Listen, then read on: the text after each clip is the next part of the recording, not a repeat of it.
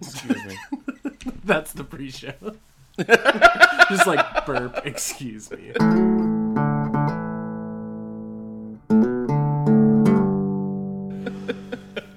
Welcome back to the podcast, everyone. This is Good Morning Toy World, your source for semi-premium, adult-related toy content. I am your host with the most, your ghost with the most, your one and only Pepperoni. And joining me, as always, via satellite, the daddy of Diaclone, Tony. Did you want to say hello to the people, Tony? What's up, everybody? What's up, everybody? This is Daddy of Diaclone 21. It's devolved into that. We're just... I feel like I've just been steadily devolving constantly. We're just as disingenuous as our crazy voices. Wow, I'm wacky. Oh, I'm wacky. I'm zany. Subscribe to my content. Toy personality. Oh, man. Harry Knuckles in a light box. That's the world. Oh my god, you gotta do that and kind of slowly over time turn into run the cube. Yeah. Oh, Hello, Hello. I'm Play Twins. Today is a special day. What is this? 123 episodes, the 123 cast. Shit. That's amazing. And we are having a very special guest. We are having Mr. Vomit. I believe is his name. We're having Video Vomit. You probably know him of Instagram fame. I don't know if fame's the right word. Sofubi fame. Sofubi fame. Instablarm. I found him on the Instablarm and then found him on the YouTubes and steadily. And almost 5,000 other people have as well. Yeah. So John is going to be hanging out with us and talking some shop. And yeah, we you guys asked plenty of questions for our boy. Oh yeah. Thanks again to the Discord for supplying us with a bunch of questions, like Pep said. So that'll be pretty cool. We have a couple of our own as well. Yeah, maybe just one or two. You guys made it easy for us. Like, we don't have to do homework now because you guys wrote our questions for us. We're going to be asking the hard-hitting questions like we always do. We're going to be grilling John very, very hard on many points. We're going to get a confession out of him at some point, I think. I hope so. Without further ado, should we get him on the call here? Yeah, let's do it up. Hello. Sorry about that. It's all good. Oh, it's all good. I like how your little picture was Freddy the Freak. That's awesome. Oh, thank you. Yeah, dude, I love that video so much. I can't get enough of that video. Oh, it's so... I, recently went down the rabbit hole of that whole thing. Yeah. And I was like, I even went as far as, putting some thought, because, do you watch Oni Plays at all? By chance? Yeah, you got the shirt, didn't you? Yeah. I'm like, I really want to, message him, because I remember, looking at his Twitter feed, and someone asked the original creator of Freddy Freaker if he ever wanted to do, a toy. Yeah.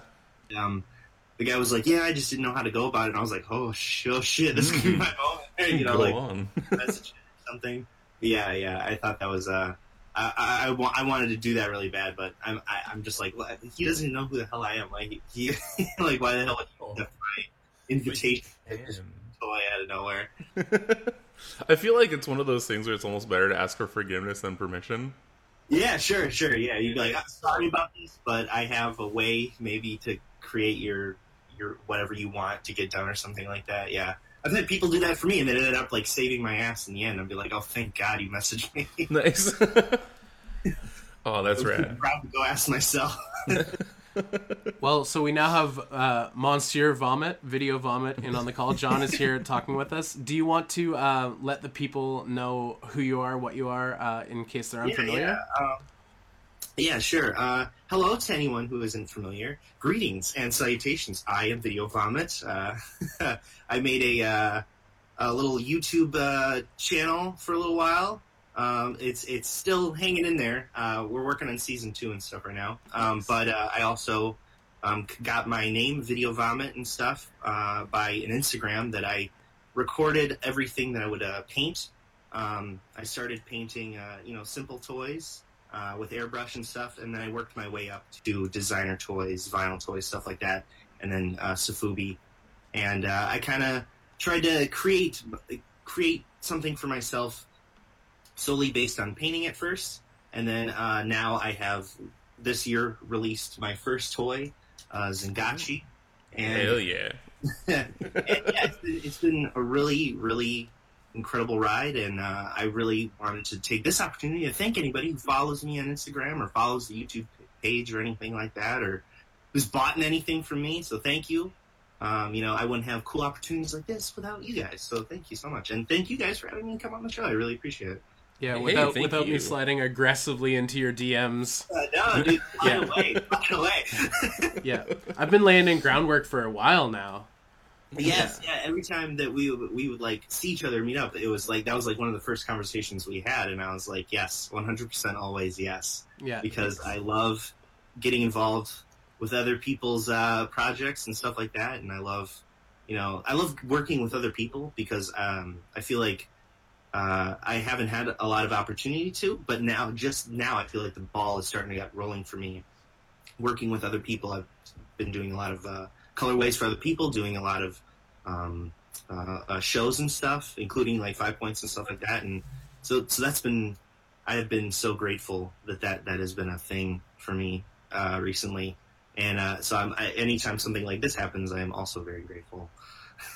Sweet. Well, that's awesome. It sounds like the Sotheby community is pretty awesome still, and like yeah. I think that I think it gives back what you put into it, right? I think I've been overly positive, I've attempted to be, right? Where I try to be as forward about who I am and what I like, and like I want, whenever I talk to people about it and stuff, I want them to feel like, oh, this guy knows what knows my world, and I'm totally comfortable around him or something like that. And yeah. I think it does. Like, I think if you do kind of go in there with, your fist clenched and your chest all puffed, I think that people are going to be less inclined to, play ball with you, if you will. Yeah, definitely. You kind of have to be approachable to get approached. Right, yeah. Especially if, and for some people that's kind of by design, where they don't want to disclose whatever they do or their methodology or whatever. I've always been, kind of like open about what I do and what my techniques are, and if people have questions and stuff, I love to try and help people in any way that I can, because especially with the YouTube show, for a little while I had gotten that had like opened the gates for people to be like, hey, how do I do this? How do I do that? How did you accomplish this goal or whatever? And I try to answer the best I can. I certainly didn't have like a conventional road, I think that everyone's journey is different. Everyone has like, I've been watching some of the episodes that you guys have put up, and like a lot of people have different stories and stuff, and I think that's really cool because, like in life, right? You don't have, no one has like no one took the same freeway to get where they are. Totally. They had to create their own trail or whatever, and especially around here where there's absolutely nobody doing this and there's no support. It's great to have support from people, and especially people feeding that when they ask you questions or whatever, because then you might learn something yourself. There's always going to be somebody out there who knows more than you do. So I don't ever want to pretend like I know everything, and I'm always constantly being humbled by this community, which is really, really cool, because I think that's a way to, there's no like patriarch or whatever, so there's no king. Well, maybe Max Toy might be the king of Sotheby. Yeah, definitely. That's how I got into it. So, oh, sweet. That was like the first, taste. I remember seeing those I think I saw them in a magazine before I saw them online, I think. Oh, yeah. Expose or something like that. I'm not really sure. But I remember seeing them, and it was the cats, the small Nagoras, like the really small. Oh, yeah, those ones are cool. And I was just like, oh, God, no. I'm a cat person. So, like, anything cat stuff I'm all about. So, yeah, I definitely like that opened the floodgates, right? And then from there on, I was just like, well, I'm already involved, so I might as well. Like, I remember buying like a white blank one, and I was like, okay, like I really want to paint this, or really want to do something with it. And I painted it, and I hated it.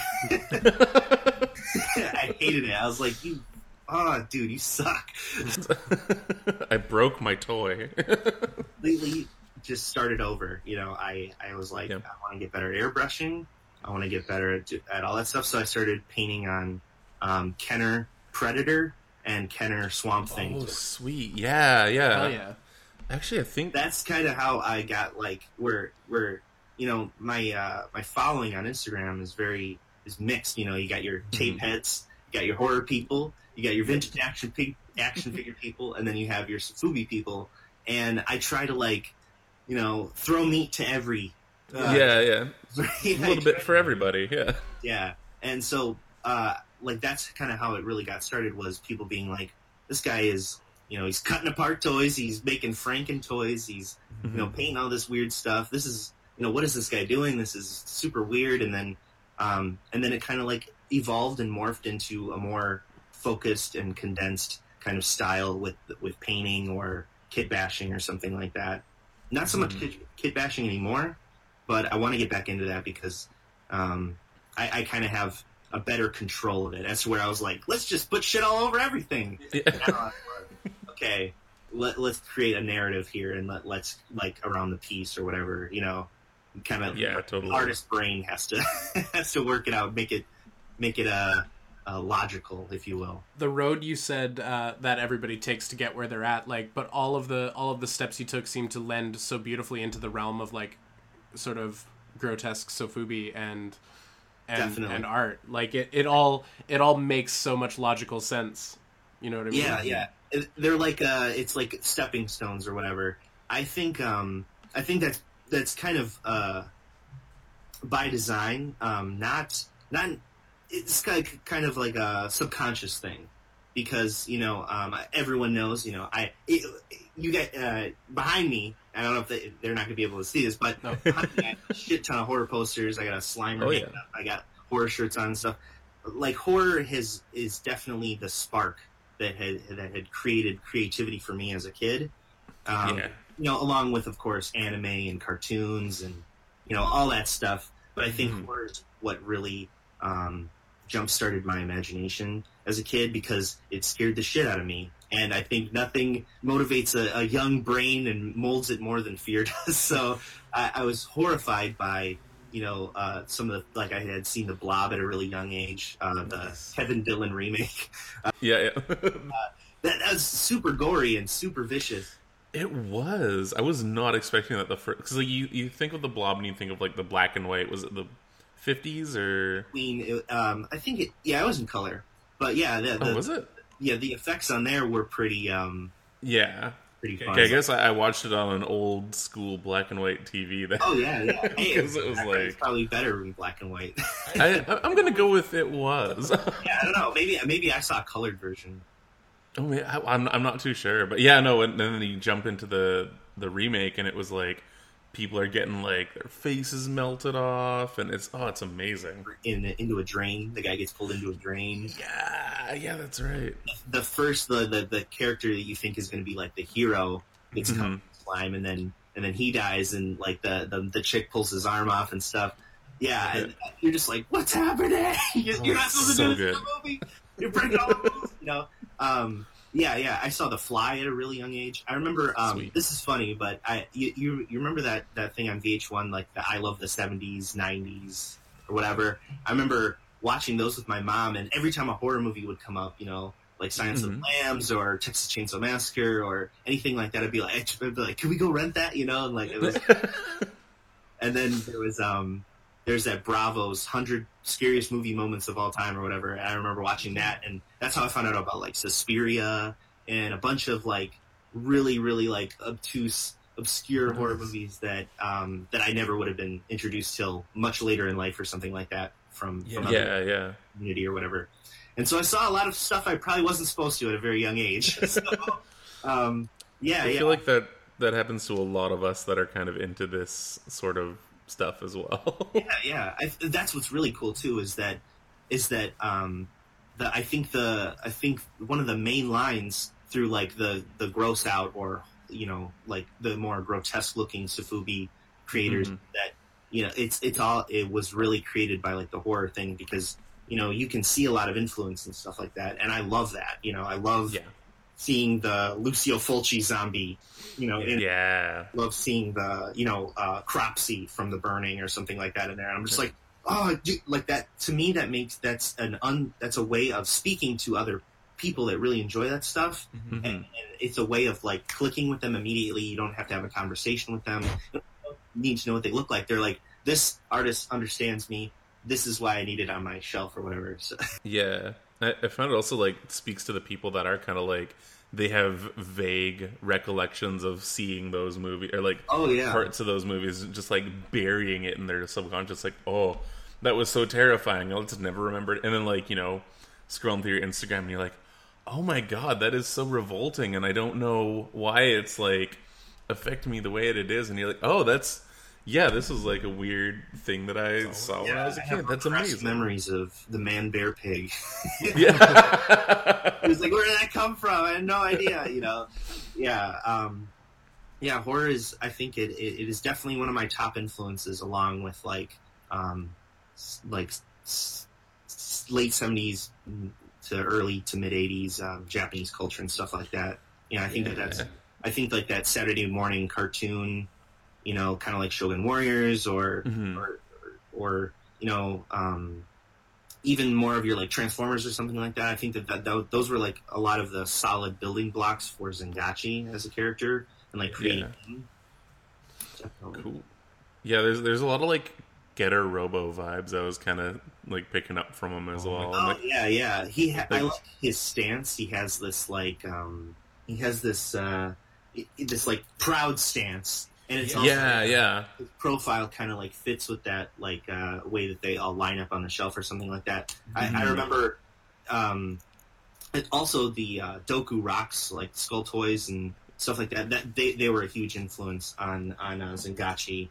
Sweet. Yes. Hey, just bust it out casually. Whipping it out. No, I'm just kidding. Yeah, definitely. All my vinyl's packed up right now. I gotta. Yeah. You're like, hold on one second, you get out of box cutter. No, I actually found an entire Rubbermaid full of my my Ultraman and Godzilla Sotheby stuff. I'm so stoked to. I'm on a big Godzilla kick right now. Now that like the hype for the new one has come out and stuff, and I'm just like, oh my god, yes, like. So I've been like revisiting some of my favorite Godzilla movies and stuff like that. Sweet. That being said, though, since we're talking about grotesque and all that other stuff, what's your take on the new Shin Godzilla design? Do you love it? Do you hate it? Can you do without it? I love it. I do. I haven't really encountered anyone who hasn't hasn't really liked it or like hated it or anything. But okay. I guess in my thought process, I never really take anybody else's opinion. That's fair. I'm selfish that way.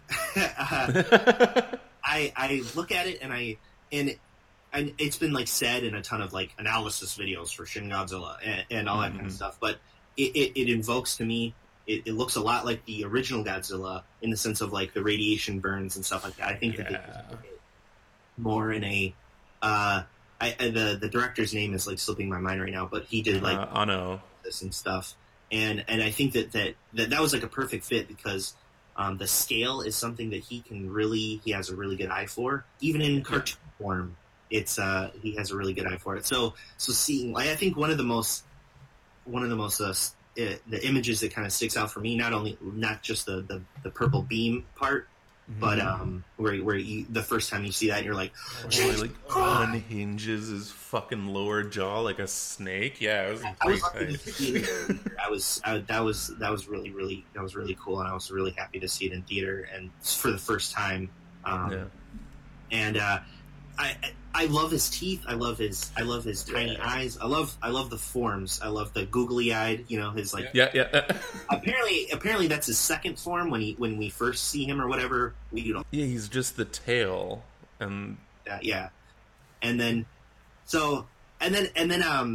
I think maybe where people might have a problem is the ending. The fact that there might be humanoid Godzilla creatures running around. Maybe we'll get flashbacks to the Matthew Broderick, Tiny Godzilla.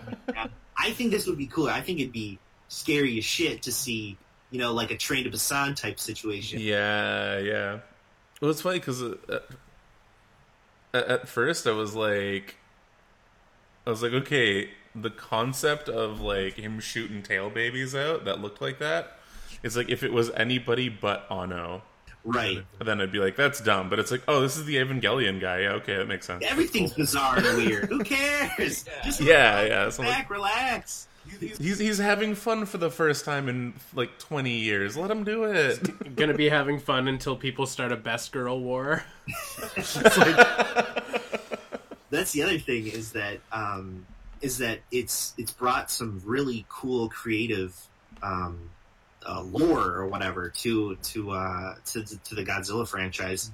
Mm-hmm. Like, I'm excited to see if they, I don't know if they're doing another one, but it would be really, really cool to see what happens next, or where they can go with that, or what would one of the classic, like what would Gigan look like, or something like that. That'd be, like just going off of these designs, like, or I would love to see like some kind of like angel situation, like from just as like that, like, so it just lands on the earth and it's just like, we gotta unfreeze Godzilla. He's just gotta kick his ass. He's gonna kick our ass. So that'd be really It's got to have an emotional breakdown to Wagner playing in the background. That's more classical music in the background. It gives me goosebumps. I love it.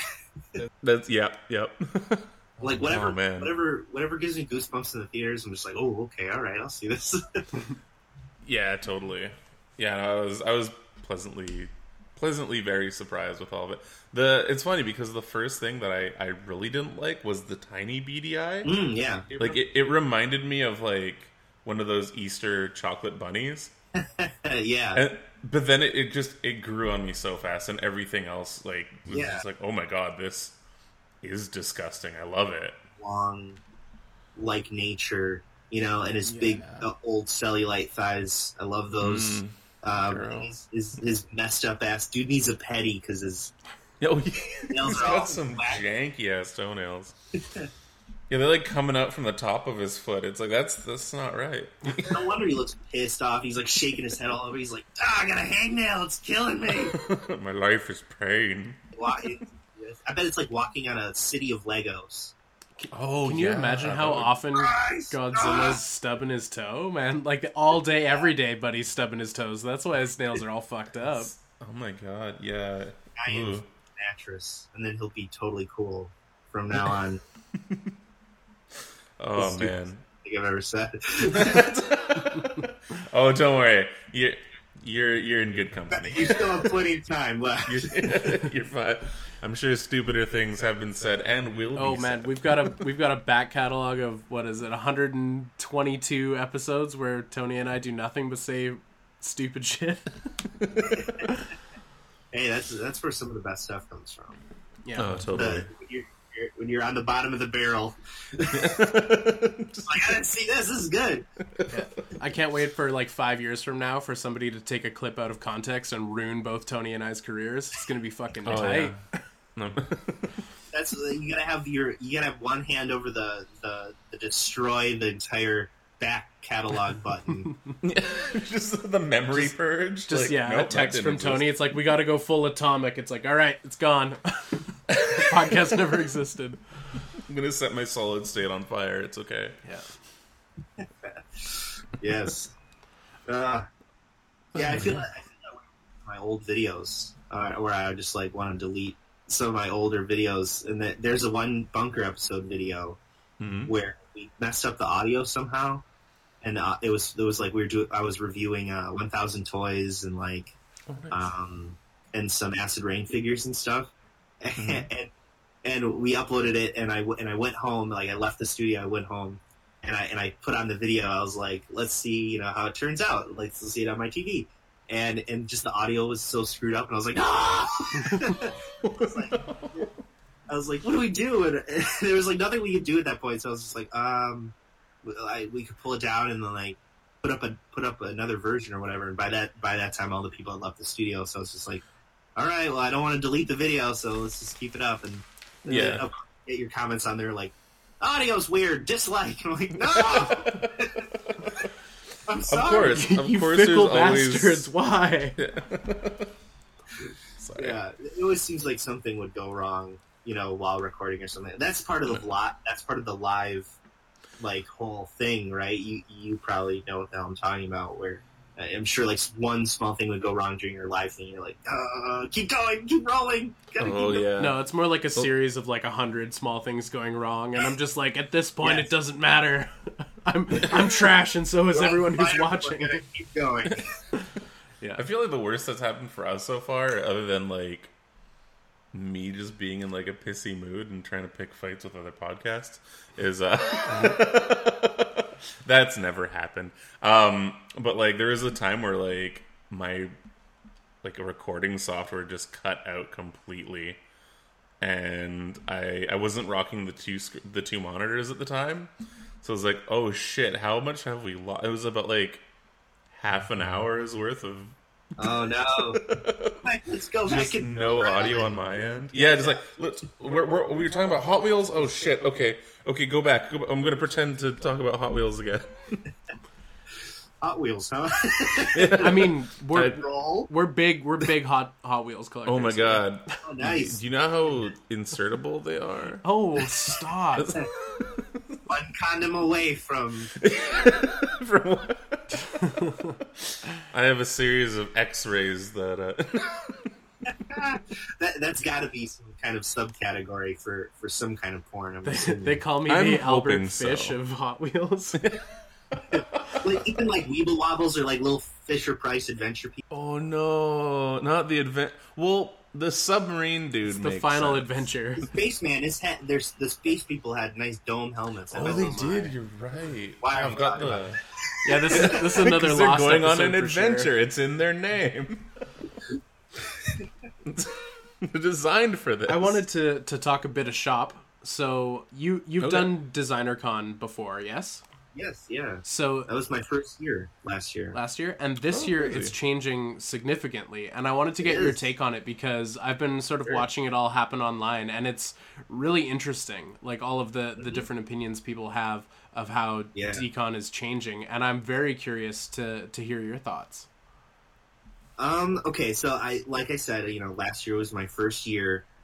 So I think I'll have a certain type of like, I won't say nostalgia goggles, but my judgment is clouded because of it was my first time and everyone was so cool to me, and like everyone there was so nice and everyone there was so supportive, and I met I met the late great John Schnepp there. So that was really cool experience. I got to meet Alex Pardee, which was like high school me would have been like pissing himself. Yeah. Are you the upper playground guy? Sorry, what? It's like, are you the upper playground guy? You're the Walrus Man.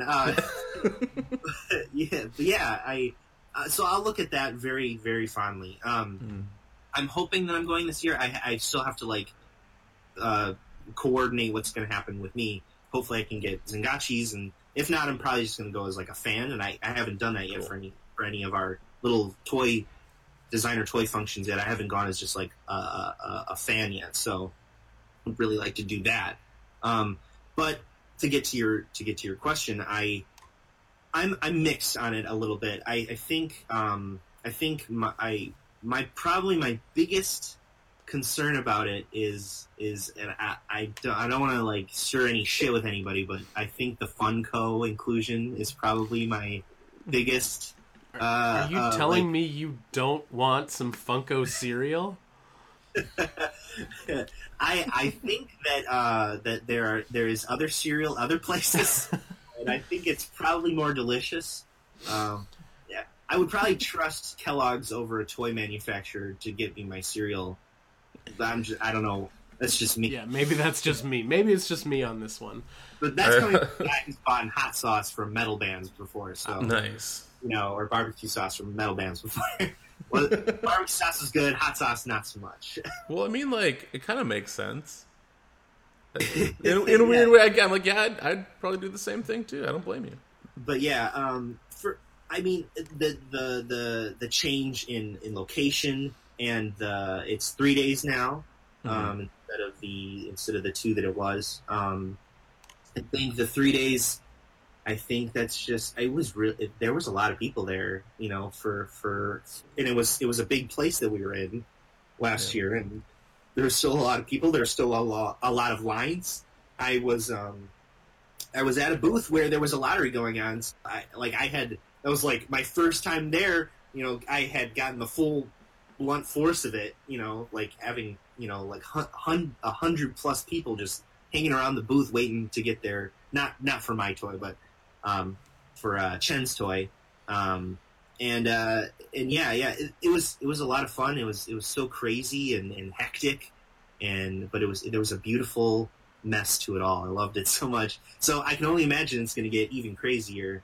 I can see why people would have a problem with that expansion, right? You kind of right now. I can imagine people would feel like, I don't want any more competition to get the things that I want. I can definitely understand that. Okay. But also, the thing that's totally imperative about our culture is that we need constant refreshment, right? Because if there's the same people doing the same things, into the same things, only buying the same things, that tends to get stale real fast for people. Yeah. I can say for myself, my style, what I'm into, is constantly changing, and what I'm into or whatever. And I'm always evolving as in my tastes are concerned or whatever, and as an artist, I guess. So I can see why people would be upset, but also it's really important that we get fresh blood, if you will, or because I think that like myself, I was new not too long ago. I would still consider myself fairly new to this world because it's only been, like 6 years, I think, maybe so far, since I've been heavily influenced, heavily into it, constantly thinking about it morning, noon, and night, So, yeah. And then the change of location, I think that's just, it sucks that, we gotta hang around tourist trap locations and stuff, but yeah, what it is. Yeah, if it's a trade-off for a bigger, more like well placed out. I'm assuming there's a lot more hotels that are in the area. Yeah, maybe they're not as portable. I don't know. I've never been to Anaheim before, but as far as I remember, like as long as you're not staying in Disneyland, you're okay. Oh yeah, okay. So yeah, I think I mean, like all of this stuff. This is whether we like it or not. These kind of functions are kind of a mainstream thing now. I think more people know about them than not now. Whether it's Designer Con, San Diego, New York, whatever. Mm-hmm. I think a lot of people are gonna, they're gonna know about it. They're gonna talk about it. People are gonna report about it. People are gonna make podcasts, make videos about it and stuff. Mm-hmm. A podcast, you say? No more. I want to know. Can you show me?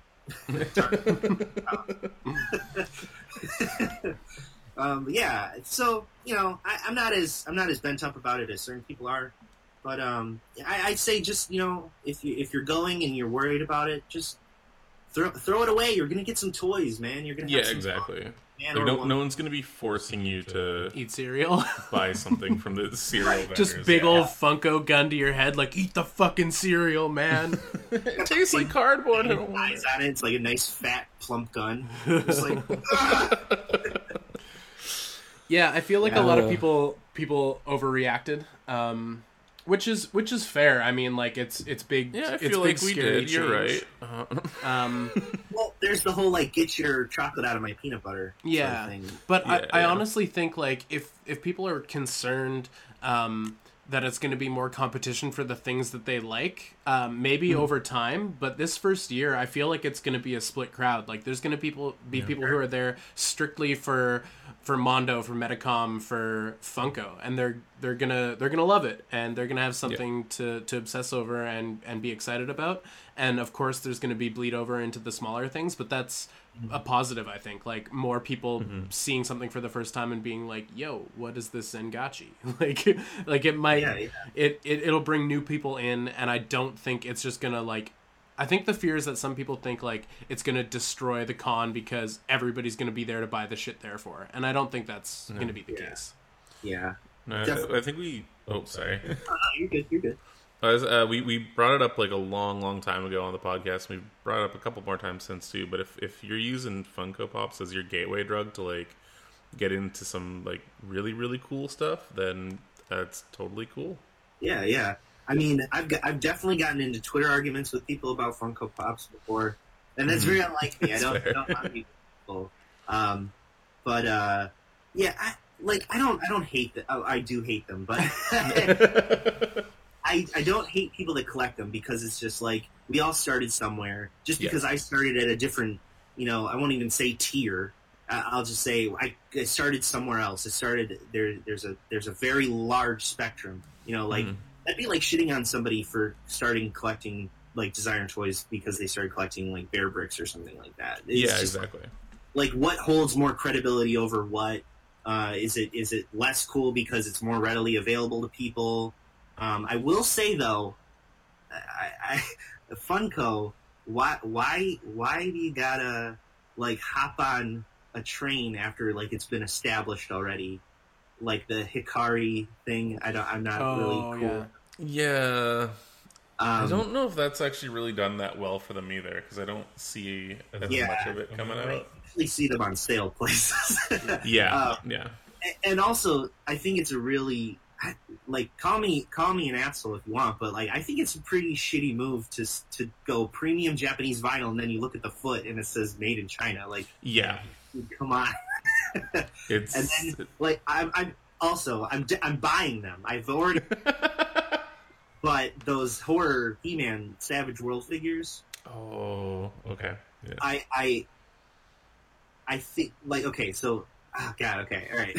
So Funko, I noticed that what they'll do is they'll see what other smaller creators are doing, and then they'll go, we can do that on a huge fucking scale. Let's do that, So exactly. I don't know. Like they have the reaction figures. I know that they started that with Super 7, kind of, sort of, stuff. And then they kind of like took that and ran with it. And now Funko can't do their own like parody, He-Man type stuff because Funko is doing their own Savage World stuff. Yeah. That sucks because it's like I would have really liked to see, because I really like what Super 7's doing with their reaction figures or their vintage line and stuff, and then the catching and stuff like that. I really enjoy reinterpretation or adaptation of things like the Robotech vintage style figures. Yeah, those are cool. Those look so cool. I really want some of those, and so I always want to see more stuff like that. And then like I make every Halloween I'll make a Playmate style horror icon figure. Like last year I made a a Michael Myers out of some of the old Dick Tracy Playmates figures. Oh, cool.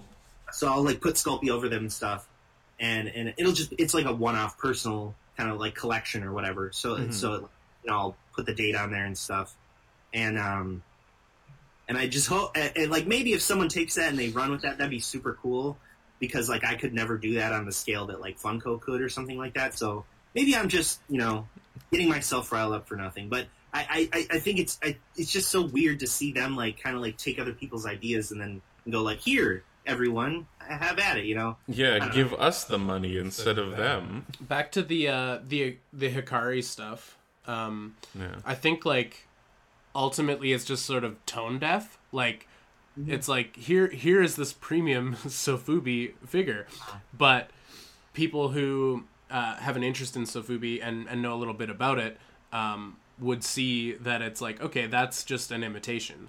Right, yeah. And then people who collect like Funko Pops would be like, oh, that's not really for me, but they might collect it because they do them limited. Like, because Funko has this amazing thing where they tell you which one you should scalp.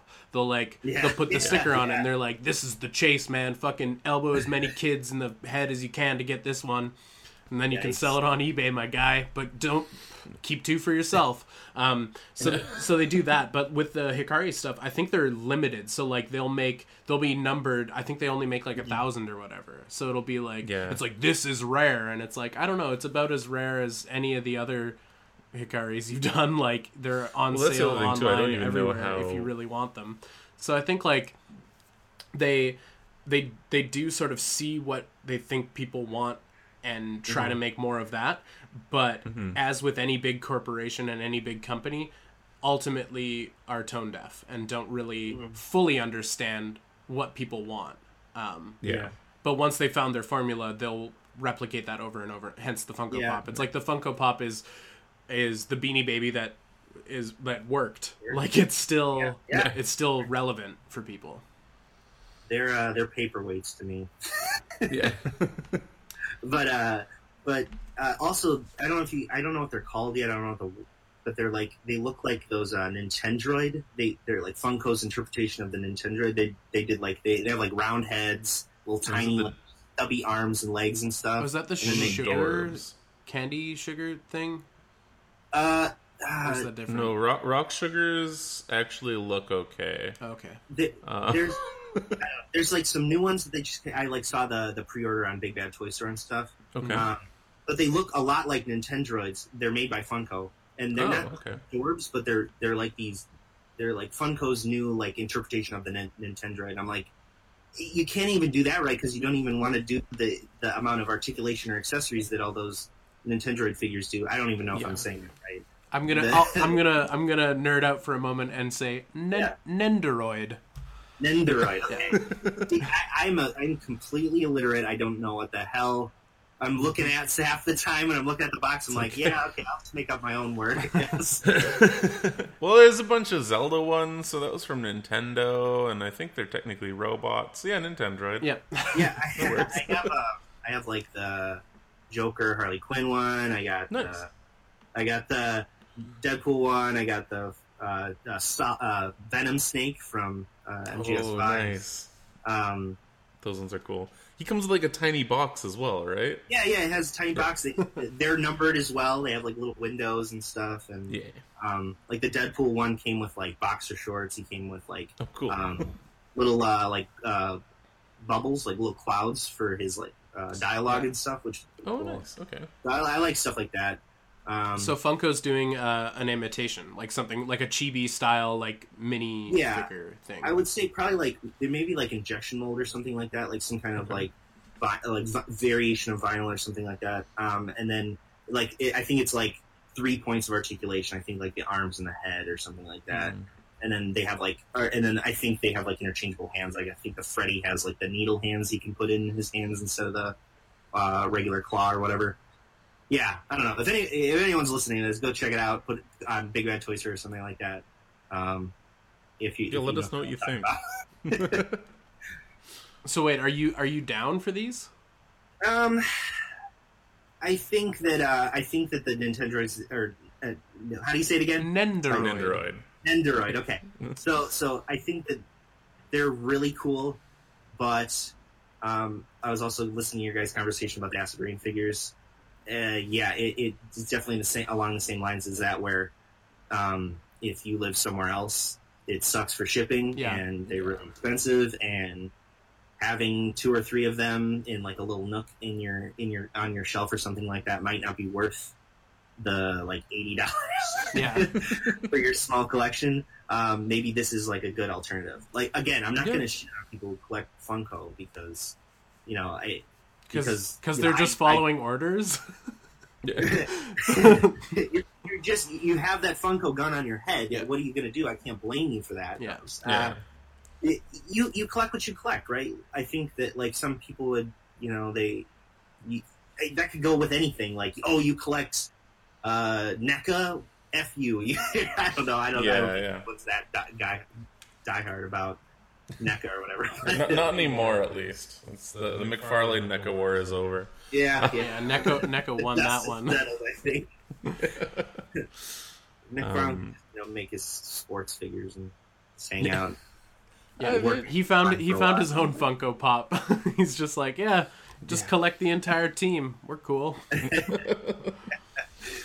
Well, he likes sports a lot, so let him and his sports buddies sports it up. And yeah, it makes sense for like the creator. So it's like, okay, all right, enjoy, dude. I need to get bouncing in about 10 minutes. But again, like I was saying too, you guys definitely keep chatting after I'm gone, because yeah, dude. Tony has to rest in pieces. Dude, I'm having a move month. That's for sure. Oh, yeah, dude. I understand that, dude. If you're a collector and you hear another collector saying, "Oh, I'm moving," you're like, oh. Yeah. No, sorry. That's where I'm at right now. Like, there's days, hours, minutes of hell for them. Yeah. But once it's all reset up and like the new room to display it is all done and finished, it's gonna be amazing. Like I'm actually stoked that I can actually display stuff that I've had kind of in cold storage for a while. But like, I don't know, I'm also I'm an out of box collector. Yeah. And just getting rid of boxes and recycling all the inserts and stuff like that. Like that's the big pain in the ass. Like I actually had to phone like a junk removal thing because it's like I can't just keep packing up empty boxes, and like the way that the recycling works here is if they for any reason don't feel like or don't want to pick up your stuff, they'll still leave it out there. So it's like I'm just like, fine, fuck whatever, I'll call a guy with a truck. And anyway, sorry, that's my life stuff right. So maybe before Tony bounces, I had a spooky thing I wanted to share with you guys because Tony loves spooky stuff. Former host of a spooky podcast, and you're obviously I'm a spooky guy. You're a spooky guy. So there's a big lead up. There's so much backstory. My friends bought a house. Congratulations to them. They are now homeowners. Thank you. And the place, essentially the only thing that's going to be left once they redo stuff is like the structure and the roof. Like this place is gnarly. So the guy who used to live there was cooking drugs. He was synthesizing acid, I believe. So there's all these like, and he died. So this is where the spooky stuff starts coming in. Okay. So there's like boxes of like it's like unsoluble in water, unknown compound A in like a jar, in like a box in their kitchen that's the floor is rotting out. And I'm going through the basement in their spooky house last night. They told me it was a housewarming, and I showed up to the house from Stir of Echoes, and I was like, all right, here we go. But there was all these... housewarming. Here's a bottle of isopropyl alcohol. Welcome to our abode. Don't take your shoes off. And in the basement, there's all these old computers, and I was like, this is how we summon ghosts in 2018. I'm going to go through... That's how the beginning of Evil Speak happened. I'm going to go through some dead guys' computers. And so I start pulling things out of boxes and plugging things in and getting computers booted. And I boot up this old like HP that's got like Windows XP on it. And I'm like, yes, I need to find out what kind of porn the dead guy watched. Like, I need to go through this hard drive. Unfortunately... Yes. It was totally wiped. There's nothing on it. I'm like, okay, he cleared this one. So I pulled the next one from the pile. And really smart of him for wiping it before dying. So no, it was Kevin's porn. Let's be honest. I forgot. I was allowed to take the thumb drives. My buddy was like, have those if you want. And I'm like, I don't want to plug them into my computer. What if that's where the ghost is in those thumb drives? Yeah. I'm going to leave the ghost at your house. But I found this old laptop. Flying around. And I open the old laptop and it boots up in DOS. And instantly, I just remember being a kid, and I'm like, all right, DIR, what's on this computer? And load up the DOS files. And Tetris, boom, boom, boom. I'm slamming in commands. We got Tetris working. Like, 1987 red and white text version of Tetris is going. And I'm like, this is incredible. And I'm like, shit. On this little label he has written, it says it's got Windows 3.1 on it. And I had just spent, like 10 minutes trying to open me.jpg in DOS. which you can't do. And I'm like, I need to know. So I got Windows going. It's a cursed image. Haven't you read Creepypasta before? And I opened it up, and I found a photo of the dude on this old laptop. And the best part was he just looked really happy, and I was just stoked. And I got ghost closure, and I was like, what a weird, wonderful evening that was. So I printed it out, and it's framed in my room. No, Logan, you are not giving me another ghost photograph again. Ever since I got that picture from you, shit went downhill. All of my cereal turns into Funko cereal. I don't know. It's a very specific curse. They're like tiny. They're the keychain heads of the Funko Pops, and they like smash your teeth. You're like, nah. Oh no, I hate it. But yeah, I thought you'd find that spooky and interesting. That is spooky. Oh man, I'd love to have gone into a weird abandoned crack house to find just a wall of computer monitors and stuff. Yeah, it was pretty dope. Oh, and there's a VHS video camera there that I wanted to test because I want that if it still works. Oh yes. Yeah, dude, that's dope. That's like some of the best horror movies are filmed on shit like that. Oh, totally, yeah. I should just film a horror movie in his basement while they're still working on it. Yeah, right. Yeah, just do it. The setting is here. Yeah. I kind of want to do that while my place is being renovated, but Ghost Chemist from Hell. That's like the perfect name for that. That's actually would be a really good premise for a horror film. It's like I'm super into like cracking the code, hacking this laptop, figuring out who owned it, and the ghost like totally likes me but hates everybody else. So I get a ghost pal, but he wants to torment them. And I'm like trying to talk him down. It's like, can you stop making my friends' walls bleed and stuff? Like, I know we're pals, but they're my pals, so you got to treat them like pals. Like, what don't you get, Ghost? As long as his voice is bit crushed like shit, I will. Then I'll accept that. It has to be like Altered Beast or something like that. Yeah. I'm gonna start you on a Game Boy cartridge. Keep you in my pocket. No, that's how you talk to him. You keep him on a Game Boy. You carry him around with you, and he has like his scary faces on the Game Boy. Oh yeah. Kill them. I'm not gonna kill them. I'm just trying to get a sandwich. Like, murder everyone in this delicatessen. And then he'll play the Lavender Town song until you go insane. Yeah. I don't. From Pokemon. I know. I'm just like, I don't know. That's just such a soothing song, though. I don't know if I can go insane. It'll drone on. It'll get louder and louder until. There you go. It'll turn into the creepypasta version of it. Yeah. Oh man, I love Pokemon creepypasta. That's like one of my favorite ones. I'm just it's a very dark rabbit hole to go down. I think it is. Those, like any one of those stories or anything like that. Shameless plug for my friend. There's this guy, Trevor Henderson. He's a really great artist on Instagram, and he's been doing like this like series of creepypasta like art. So he'll like take like a photo of some kind, and then he'll like paint his like creepypasta image onto it, and it's really really cool. So yeah, definitely check that out if you're into that kind of stuff. Do you want to say the name one more time for the people? Trevor Henderson. Trevor Henderson. Cool. I'll check that out. He's really cool. Yeah, he has I think he has an Etsy shop too. He has like stickers and stuff. Ooh. He's got a big cart. Wow, that's pretty fucking cool. Yeah. Like, yeah, opening it up right away, it's like, okay, yeah, if you guys are into like spooky photo manipulations, you're in for a treat. There's some that are just, like, there's some that I'll look at them and I'm like coming from the bathroom, like walking down the hall. I'm like, ah, shit. Yeah, exactly. Like, oh man, that looks like my room. Oh, I guess I'm standing here till sunrise. Oh shit, this is cool. All right, yeah, he just gained himself another follower. That's awesome. He did a commissioned painting of the Cat-Eyed Boy for me, and I adore it. I have I still have yet to make my Cat-Eyed Boy shrine of like the manga and the toys that I have and all. Yeah, painting up there and stuff. So I was like, "Can you make me a painting, please?" Please. Oh, that's awesome.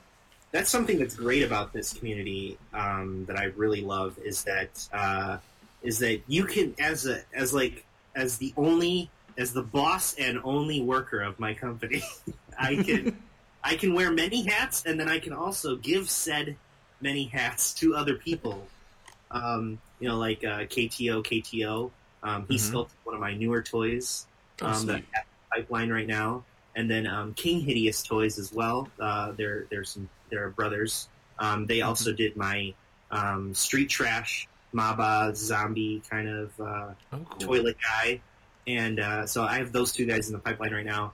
And for someone like me who has to do like they do everything by themselves or whatever, it is so nice to have have support or be able to lean on other people, for header card art or like they want to make a comic book or they want to do all kinds of stuff. I think that that's so cool that people can jump in on your thing at any time, or you can jump in on somebody's project or something like that. That's like the coolest thing, because like even now distance doesn't really it isn't really a thing, because we're communicating over something where deals can be made or whatever, or Instagram.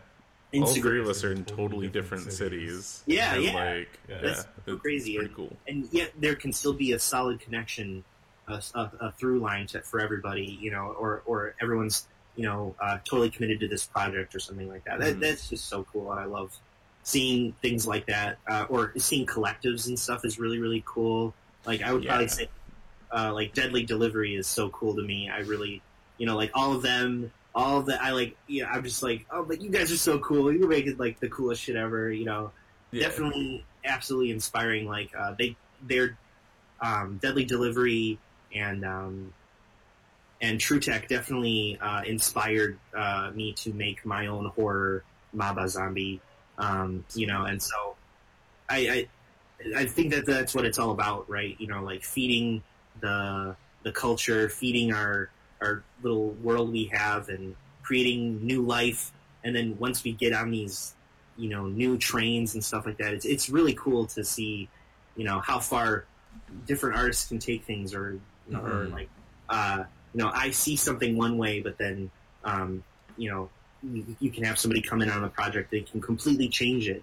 For instance, my newer toy, his name's the Toxic Rider. So if that kind of get inkling of what he might look like, or like what his like style might be, probably has nothing to do with Trauma. Yeah, yellow Trauma, or Common Rider. There's probably nothing with that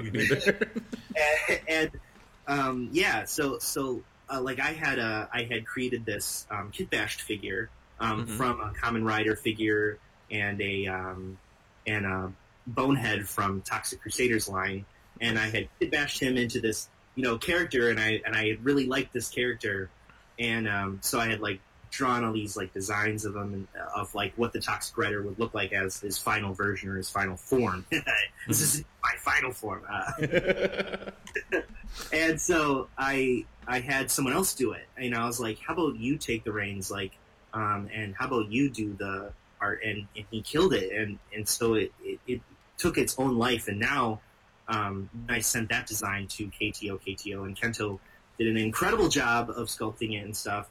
I've been teasing it here and there. I'll probably once things are a little bit further along, I'll probably like do a full picture of the prototype or something like that.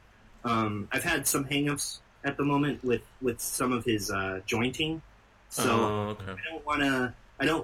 I'm the type of person who's very superstitious, and I don't like to announce things before, it's happening, it's gonna happen. Like, yep, that's safer that way.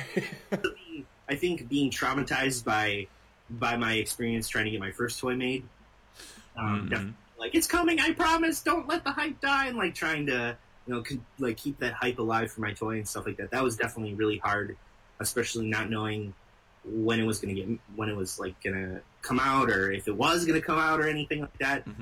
Especially being so new as well, and not knowing the ins and outs yet, or not knowing like what's typical, what's not normal for stuff like that, and then being like, hey, this isn't right. Maybe this is taking longer than it should, or something like that. Luckily, I'm in great hands now, and things have been going very smoothly for me. Knock on wood, like I said, very superstitious. But yeah. So I'm actually going to send out the Maba sculpt probably within the next couple weeks, and that'll get casted in like probably resin or something like that. And then maybe down the line, if it does better, then I would love to do like a vinyl version of it or something like that. I love small vinyl toys. I love like mid to small vinyl toys. Yeah. Of course, I love the big guys. Those are a lot of fun, but it's cool to see the ingenuity and thought that goes into making smaller toys and like making their articulation work or something like that, because there are a lot of limitations, and I'll use that word lightly, limitations to Sofubi, where it's like it's harder to do something. You can accomplish it, you just have to think of the proper way to do it. There are so many really cool figures out there you can pull from like Ultraman Sofubi or Godzilla Sofubi, where you're just like, this is such a crazy design. How did they get that? How did they they had to hear that to get that to work or whatever? So that's really cool to see how people do smaller stuff, especially with like articulation stuff. And like I was talking about KTO, he does a really great job at making I love his style when it comes to making smaller toys and stuff like that. So that was really cool. Like his newer Gaki zombie is really, really cool. I got him right here to show you guys. Oh, nice. Yeah, he's really cool. I really like that's it. rad. So he's he's not super small, but I do really enjoy how I like the he's got his legs squished together. The body is the torso and legs are one piece, and then you got the arms and the head as another. I love stuff like that. It's really He's a fun size. You just like chuck him in your bag and take some pictures of him. Absolutely, yeah. Keep him in your pocket or something like that. I'm definitely that person. I was that way when I was a kid. I'm that way now. I'll always have a toy with me, in my pocket or in my car or something like that. Same. Sweet. Okay. Unfortunately, I do need to bounce. I'm sorry. It's all good, buddy. Tony died, and we're gonna answer the questions from the Discord. Oh, okay, awesome! Yay! See you guys later. All right, see you, Tony. Good move. I hope it goes well. Thank you, and thank you so much again. I really appreciate you chatting and everything. So. All right, cool. See you later. Bye. Bye. Cool. Yeah. If you're these questions, I was looking over some of them on the little server here, and on the Discord, and I was like, great questions, everybody. So thank you for submitting your questions. I really appreciate that. And I'll do my best to answer all of them sufficiently and interestingly. Sweet. All right. I'll fire right into it. So we've got Sam the Mop, who is asking, do you prefer to buy blank colorways so you can paint them, or do you also buy a lot of standard colorways too? I definitely do buy or go for blanks more often. But if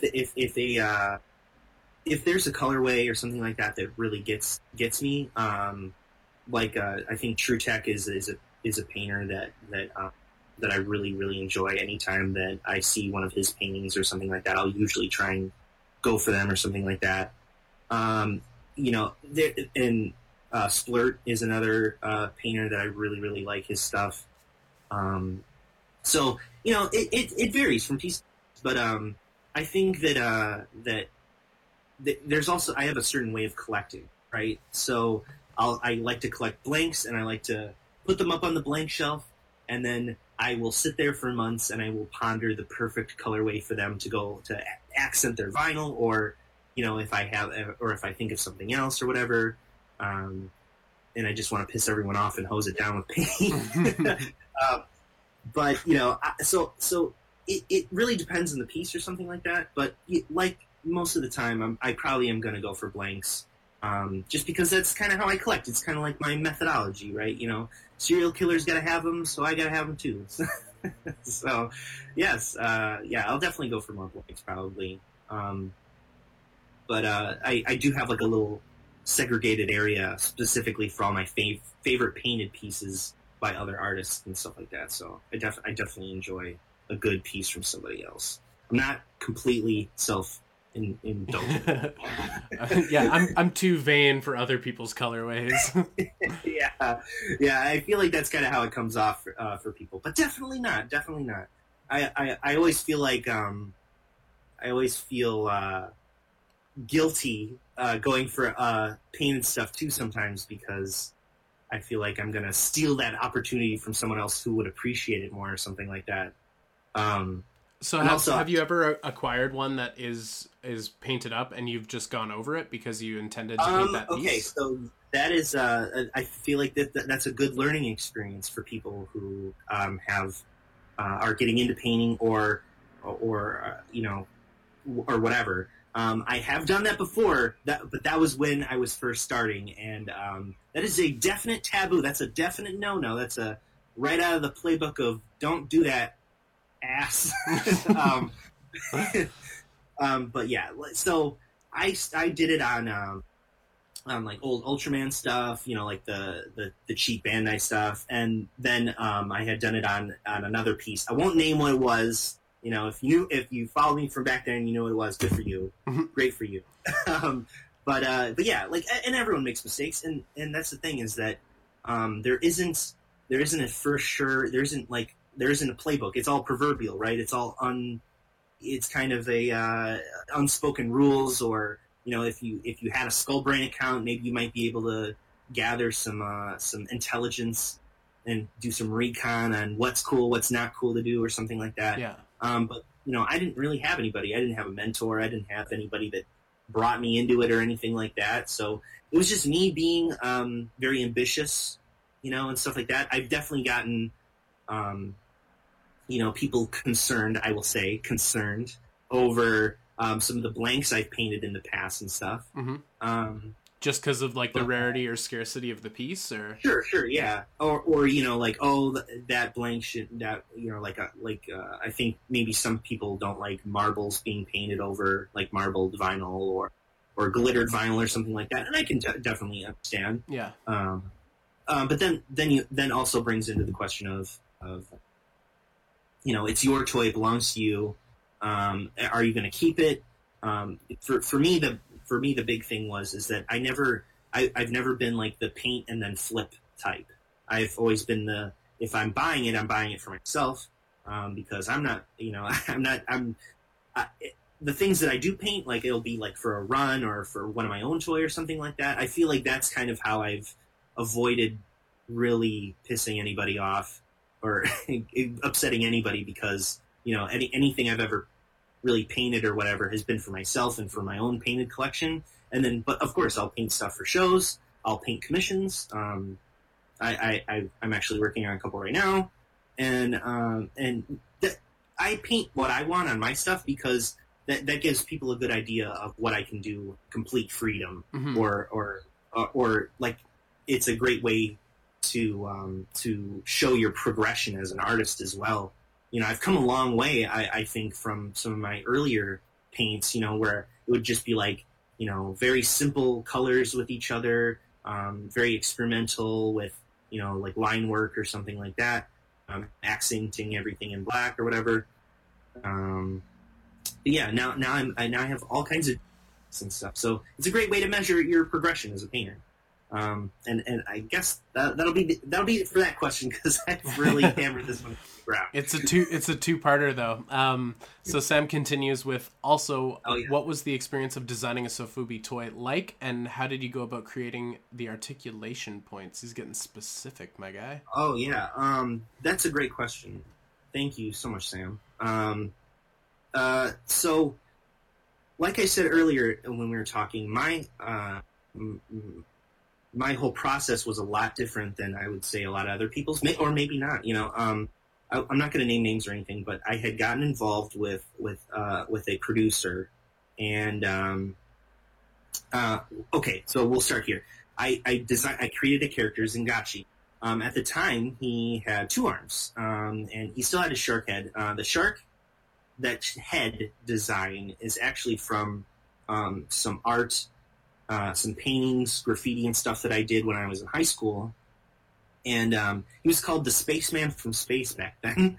And so then I took that design and I reworked it and stuff. I was actually at my sister's house visiting in Texas, in Fort Worth. And I was hanging out with her, and I had kind of been at a crossroads. I worked for a band and stuff for a long time, and I had kind of just said, screw that. I don't want to do that stuff anymore. I kind of want to do something for myself now. Toys have always been a huge passion for me. I was collecting and painting them as a hobby, and so collecting and painting Sofubi as a hobby. So then I decided, she kind of was like, well, why don't you make your own toy? And I go, well, I didn't really think that was possible for me, etc. And then I started looking into it, and I got really passionate about it really fast. And so I had right then and there in that trip, I had reworked that Spaceman from Space Design into Zengachi. And then it starts out as drawing, right? You get your full turnaround, your front, your side profiles, and then your back. And then you take that into, you take that to your sculptor, you take it to your digital sculptor, or you're sculpting it yourself. Then you create your prototype, Mine was a digitally sculpted and 3D printed prototype. And I had got it commissioned done. And then after that, I had taken that 3D printed sculpt and I had given it to this producer that me and him had agreed on working together. And after that, I had, there's a line that you have, there are tons of people trying to do this stuff. So time is probably you kind of have to just accept that this stuff takes a long time sometimes. And because you're in a line, there's, so many people in front of you, some of them are big, some of them are small. So a year went by, and I guess I had gotten up to the point of wax, and then I had pretty much paid for everything at that point. And I wasn't getting any contact from said person, and I wasn't getting any replies or anything like that. So it kind of sucked for a while that I felt as though I had not scammed, but I guess I thought I had been forgotten about, So after that, I got in contact with someone else who had worked at that factory, and then it just picked up again. And he's like, "Yeah, I found it. I'll get you some pulls and stuff." And so it was just really more that person was not really involved anymore, and they were just not into it anymore. They had found something else that they wanted to do, and that's fine. It created a huge pain in the neck for me, but it all worked out in the end. It all worked out, right? So I guess I can't really complain about it because right now I've had a few Zengachi releases at some conventions and stuff. I've had one online release, and I'm working on another one, probably maybe October, November, depending on how good that goes. Nice. So so for people that are how do I get my toy made or whatever, I would say,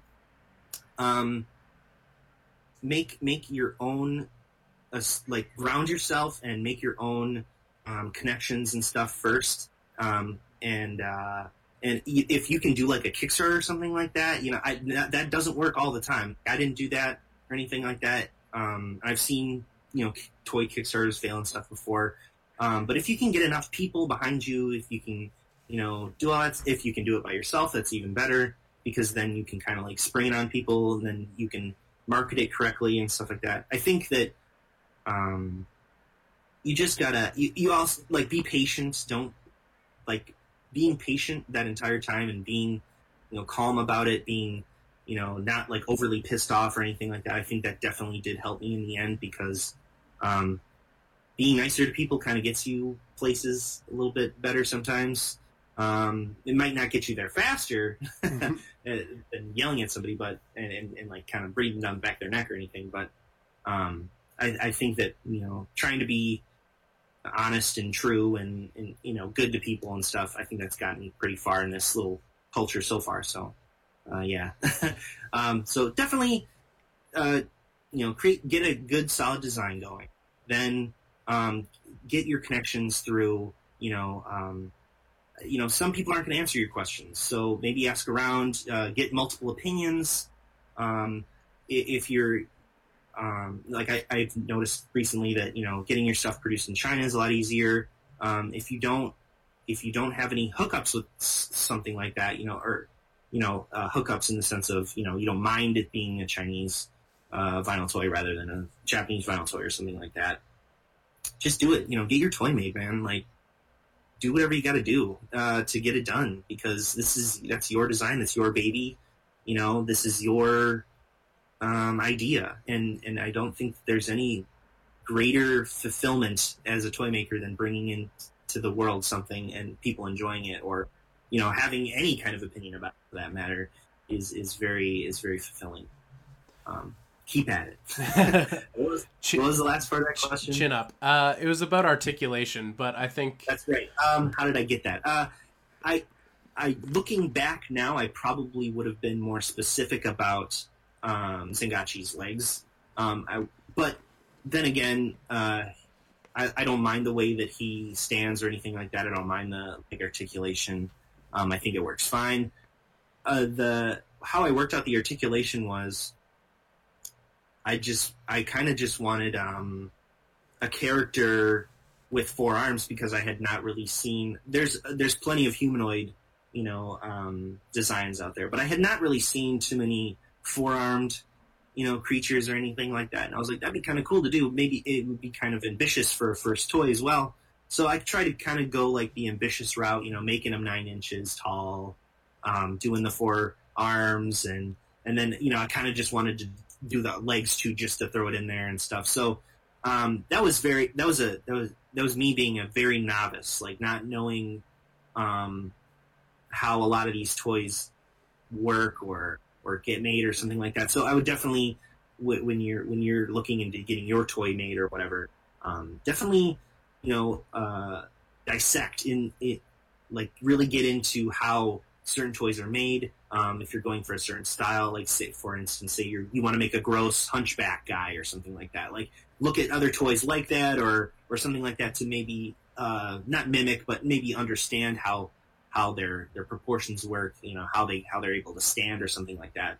Like I said, I kind of modeled a lot of Zengachi off vintage Ultraman figures or something like that. Mm-hmm.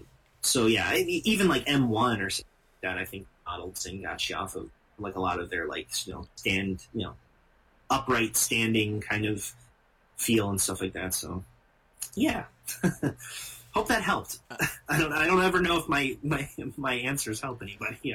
I'm sure they do. I'm actually curious. After you went through the long and arduous process of getting your toy produced, once those molds are made and you've gotten your first pull, how long is the turnaround if you're like, hey, I need 10 more of this guy? Sure. Yeah, like because of the lineup and the wait time to get these things produced. Right. Yeah.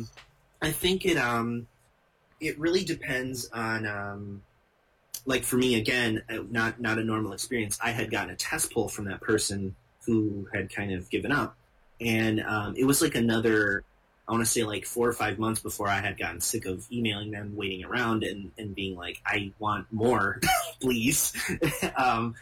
So that's when I had decided to change liaisons, if you will. Representative in Japan at the factory to, do the pulls for me, and so, but after that, now it's like, I would probably say only a couple weeks to get something in going, and it really depends on the person's schedule who's pulling them and stuff as well.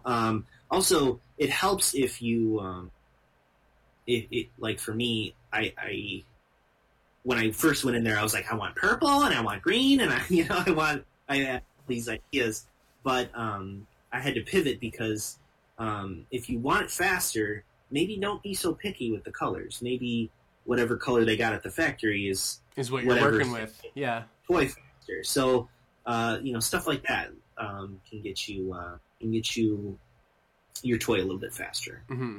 Yeah, and I imagine like black and flesh are probably like the easiest. It's like they probably always have those on tap. Maybe, yeah. Black was probably it was the second color that I had done, and then flesh was the first color I had done. The flesh was a little bit more tan. It was like not like tan as in like tan skin, but it was like sandy, like a tan, like a army tan kind of color or something like that. But yeah, I loved both of those colors. I guess I'll give a little hint at maybe what might be coming next. Little spooky season color, maybe. Oh. Little Jack Lantern action, maybe. I think he's hinting at orange. Little, fruit, orange. But yeah. So that's kind of what we got working. Very cool. Yeah. Lucas asks, what kind of collection reactions do horror collectors get? Oh yeah. Usually seething jealousy. No, I'm just I love showing my horror friends, like stuff that, like, toys from horror movies that they love or that they've never seen before or something like that. That is always really, really cool.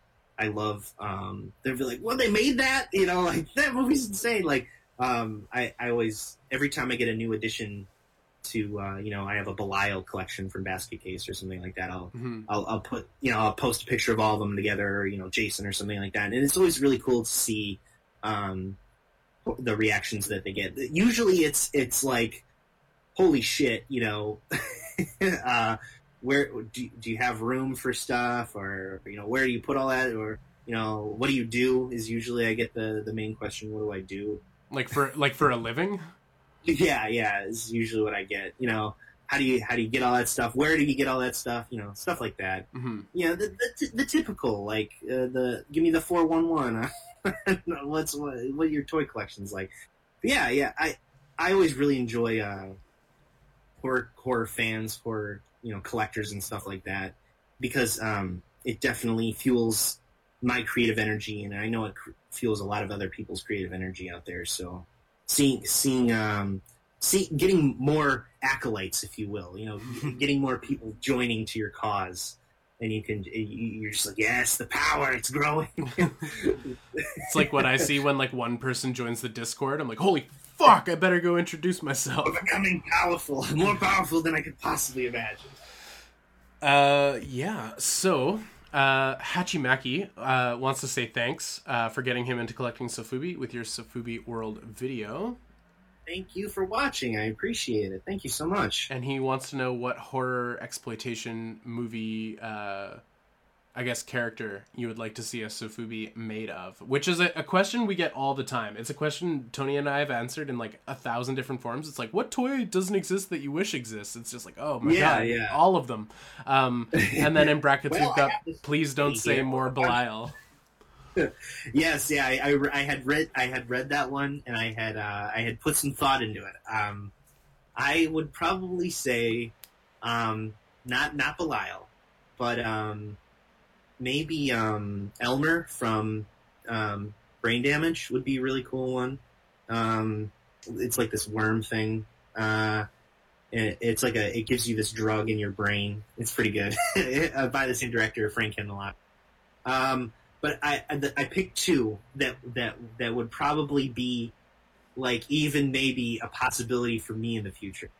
Number one, Class of Nukem High, the nuclear sperm in full form. Okay. Class of Nukem High, they smoke this radioactive weed, and then this couple, they do it, and then she has this, like, nuclear sperm baby at school, and he, like, gets flushed down the toilet, and then he gets, like, plopped into some nuclear waste, so then he becomes even stronger. He's got, like, all these quills on his back. He's kind of like a sluggy guy. He's got, like, this big long tail. You never really see, like, a really full on image of him in Class of Nukem High, but I would love to kind of, like, create my own version of that guy or something like that. Hell yeah. Maybe even Tromy the giant rat from the sequels of Class of Nukem High, or there was even a Toxic Crusaders, like, Godzilla, like, sliming Godzilla walker thing. That would be really cool to, like, make an homage to that, because, like, that never got released, so that would be really cool to make something like that for people. But then my second choice was there's this movie called Prophecy, and not the Christopher Walken one, this one is about a mutated radioactive bear. You see a theme here going, guys. This bear is what influenced Man Bear Pig from the South Park skit. I remember that little bit from there. And it is like it's like a gigantic bear that walks on his two legs, and then like half of it is like mutilated, gross flesh, and it's so cool looking. And it has one of the greatest unintentional hilarious scenes in any horror movie, I think, where it attacks this campsite, and it's the 80s, so of course children die in it. This kid, there's just lots of children death. This kid is in his yellow sleeping bag, and he's like stuck in it. So he gets up and he tries to like hop away in the sleeping bag, and the bear like smacks him, and he flies into a tree, and just poof, like a big cloud of cotton goes everywhere, and it's the most unintentionally hilarious thing ever. I love it. And so that would be I would make the bear, right, like a big, like probably like a 9 or 10 inch bear, and then the omake would be like the kid in the sleeping bag. Awesome. So that would probably be. So I did put some thought into that question. Nice. I'm sure Hachimaki will be stoked. I hope. You've got fans on our Discord, by the way. Oh wow! Thank you. The people are into it. I'll stick around then. Yeah, I was gonna delete this fucking app right after, but well, it's funny because I use Discord for another like business thing that I do with my dad. So to keep in touch with him and the rest of my family. So I was like, oh, we're using Discord. Cool. Something I actually know what I'm doing on. Nice. Sam would like to know what is the hardest part about learning to airbrush. He wants a full airbrushing tutorial right now. Go. Right. Step A, go to Amazon. Step B, type in airbrush set on Amazon search bar. Don't buy the cheapest one, buy the second cheapest one. Yeah, buy like the second cheapest one, I would probably say. Your first airbrush I got a combo set, like the little shitty ass compressor that overheats and shuts down. And then I got like a simple gravity fed airbrush for my first one. You don't have to start out like professional right away. You can get some cheap shitty stuff to start out with. If you find out that it's not for you and you want to do some kind of different painting, like hand painting or something like that, you don't want to be out like a shit ton of money because and feel like you're obligated to do it or whatever. That being said, I would say probably the hardest part of airbrushing, learning how to transition and like fade colors is pretty tricky. But that just comes with time. You overlap certain colors and you go, that looks like shit together, or you go, hey, that looks pretty cool together. Using see-through colors, you can usually get some really beautiful transitions. And you can also probably another here's a good one for people who want to airbrush. Gun maintenance is probably my biggest handicap. I suck at taking care of things because I am so impatient. I'm also very messy, so like my workspace is messy, so then like you get all enthralled with like finishing a project or whatever, and then sometimes I'll like forget to like clean my gun completely or something like that. So definitely get in the habit of taking apart your gun, cleaning it out. I would say maybe get like a small oil tray and put it on like a tray so that none of the parts roll all over the place or whatever, and you lose it and it's goes down a drain or goes down flies underneath your workbench or something like that, and it's unobtainable, gone to the third dimension. Now you need to go to Lowe's and bring your damn airbrush with you to get a new bushel or something like that, bushing or whatever.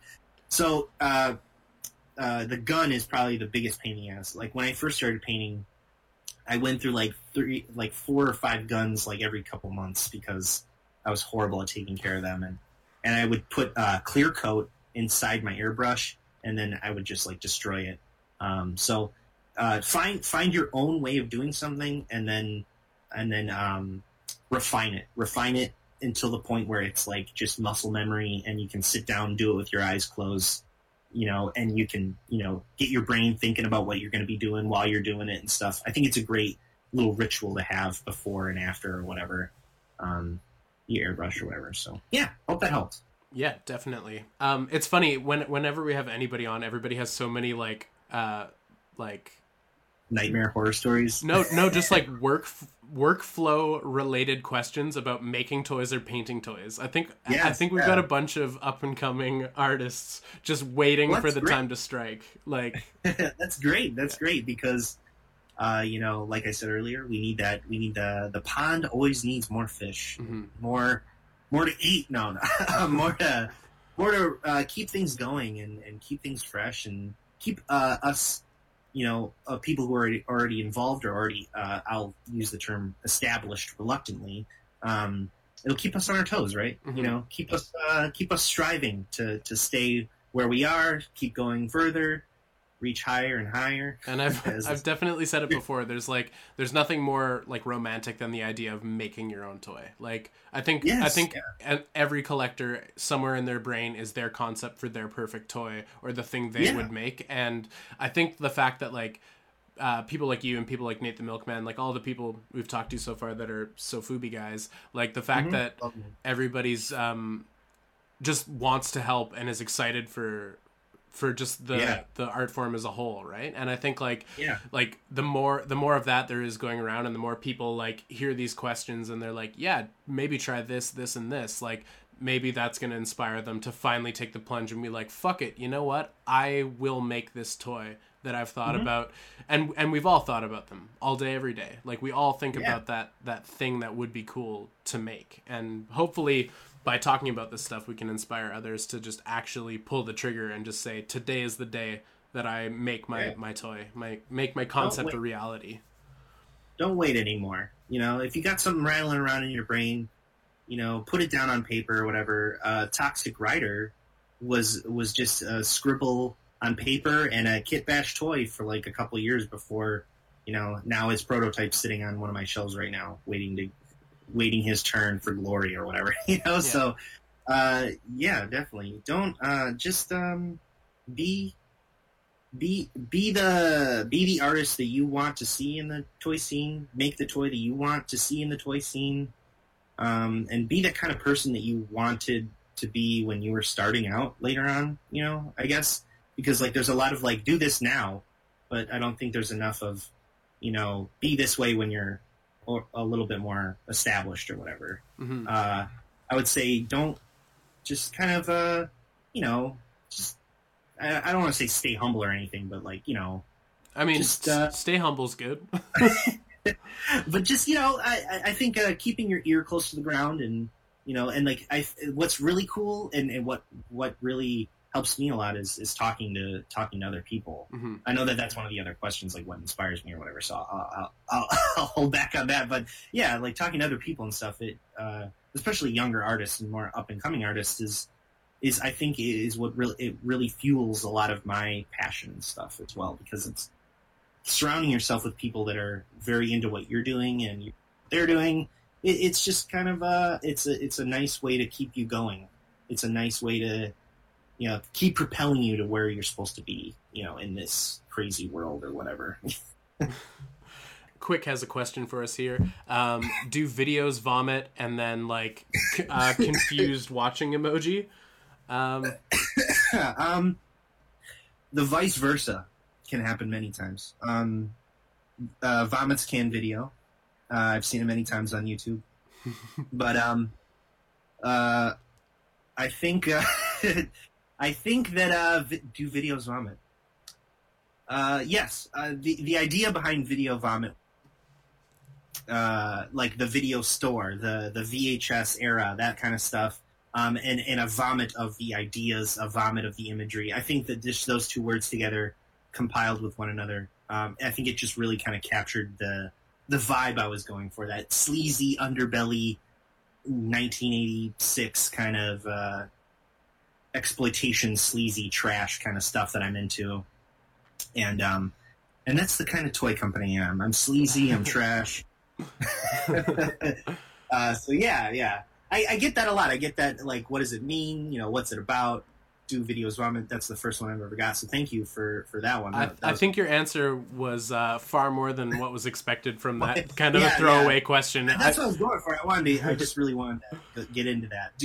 He was doing the thinker. He was really pondering it. Yeah. So I really wanted to oblige him. Yeah. Thanks, Quick. Jake the Snake asks, how did you start collecting, and what inspires you to keep creating content and art? Okay, yeah. Well, so you thought about this earlier. Like, you were saying collecting toys, just in general, I would say, was my mom. She got me my first action figure and vehicle together. She worked at a distribution center for Sam's Club, and there's a smash to shit Batwing box from the animated series, and so it was damaged.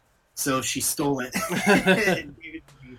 And then she stopped on her way home and got me a Batman action figure as well. And so I remember getting those and just being like, well, this is amazing, you know, like now I can like recreate the movie and stuff, you know, like do stuff like that. And so, and when I was a kid, I moved around a lot as a kid. My dad was a manager for Walmart, and that's pretty much like being a military brat. Yeah, you get bounced around all over the country, you know, so I didn't really have a lot of friends, or I didn't have a lot of stuff to kind of entertain me until I started getting toys and in comics and, you know, video games and all that stuff, and then that like fueled my creativity and my imagination and like, you know, I remember getting like Predator stuff. And just being so excited, so blown away. You know, RoboCop was a big one for me when I was a kid too. So like, collecting started with action figures. Collecting for vinyl toys and stuff like that started with Max Toyko, like we had talked about a little bit earlier. I remember seeing Max Toyko stuff and just being like, oh man, so cute, so amazing. And then seeing Izon for the first time, like the more upright Izon rather than the Izon Evolved, and being really into that. And then I remember seeing a lot of YouTubers and musicians and stuff collect vinyl toys, and like I would see them in the backgrounds of their stuff. I remember from Bring the Horizon, Oli Sykes, the lead singer, he had some Max Toyko stuff.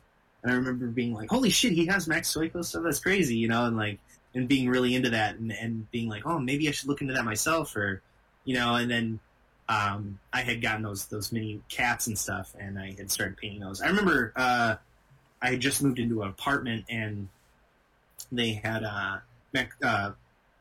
Monster Color had a sale for a bunch of clear mini Necrons and Izon, and so I had bought like 10 of them. And I was like, yeah, I'm gonna paint all these and I'm gonna sell them. And so I remember that was like my first little, like, you know, entrance into like customization and all that stuff. So yeah, that's what really got me going and got me started on all this stuff. And then slowly I was like, yes, I gotta build. I gotta keep building all that stuff. Gundam was another huge thing for me when I was a kid too, was collecting Gundams. The Bandai like action figure ones. Yeah. I had built a lot of the models at first, and then, you know, if you wanted to play with them or like mix their parts up or anything like that, like I like to do a lot as a kid. I like to take things apart and like mix their parts, make my own, you know, Gundam or whatever. I remember the models didn't last very long for me. Those poly caps would wear out pretty quick. Yes, yeah, and then and so I ended up collecting those like, you know, they're like clip plastic action figures and stuff. They're pretty cool. They're like I think they're like 4 inches or something like that. Misa is what they call them, MISA or something like that when you look them up on eBay or something. Anyway, yeah. So I've been collecting a long time, you know, lots of stuff. And then the stuff that gets me really passionate and keep going is seeing all the new stuff coming out. You know, seeing just how creative people can be with the new toy stuff. You know, with new vinyl. Shit, man, like Acid Rain, like we had mentioned that before. Seeing all their new designs and stuff like that is really cool. I just love, like, I was saying, put the stuff out into the world that you want to see. Also, seeing stuff that I've always wanted to see in the world come out, and then I'm like, shit, I need this. Like Figma made a Bloodborne Hunter figure, and I was like, oh god, it's $89, but I need it, so I'm gonna get it. I just got a shipping notification that it was shipping, and I was like, yes. So anytime there's something that you're like, damn, there needs to be a toy of that, and then when it finally comes out, or when you finally see that, man, I wish they made a retro 50s style robot with his brain rattling around in a bubble or something like that. The chances are it's already made, or someone's going to do it, or it's on the way, or something like that. So that's what keeps me going. Is that I know that I might have not won that lottery that I want. Might have not gotten that retro band piece I was willing to kill another human for, but chances are there's going to be another retro band piece, or there's going to be another piece out there. Retro band was actually a big part of my toy awakening. Oh yeah, when awesome. When he did the King Star King Hank Waffles. Oh yeah, I saw that and my mind was fucking blown, and then that's part of what inspired me to like start doing resin stuff. That's so cool. Yeah. Did you ever get one of those, or no? Oh, that's sad. I'm sorry. One day, single tier. Single tier. Hey, someone listening, send it on over. Yeah. That was. Are they really? Yeah, I imagine. I don't think he made too many. I think they might have even been like gifts for people who worked at Adult Swim. Like it was a commission Adult Swim did.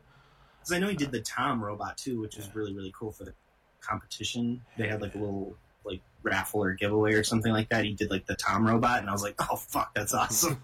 I always wanted the Tom robot, action figure. I was like, why didn't Cartoon Network ever do that? Like make a plush, make a window cling of him, or a bendable figure. I don't know.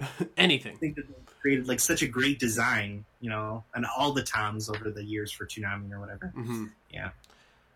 Retro Band. I remember I had gotten stickers from him. His like spray painted giant stickers he had of like They Live and The Stuff and Toxic Avenger and stuff like that.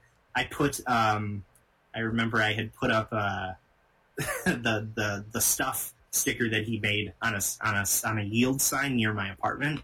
So then every time I was like coming in and out of my apartment, there's this Retro Band The Stuff sign or sticker just hanging out on that sign. I was like, yay. Nice. It just brought my day a little bit of sunshine every day that I passed it. It's gone now, unfortunately. Someone scraped it off.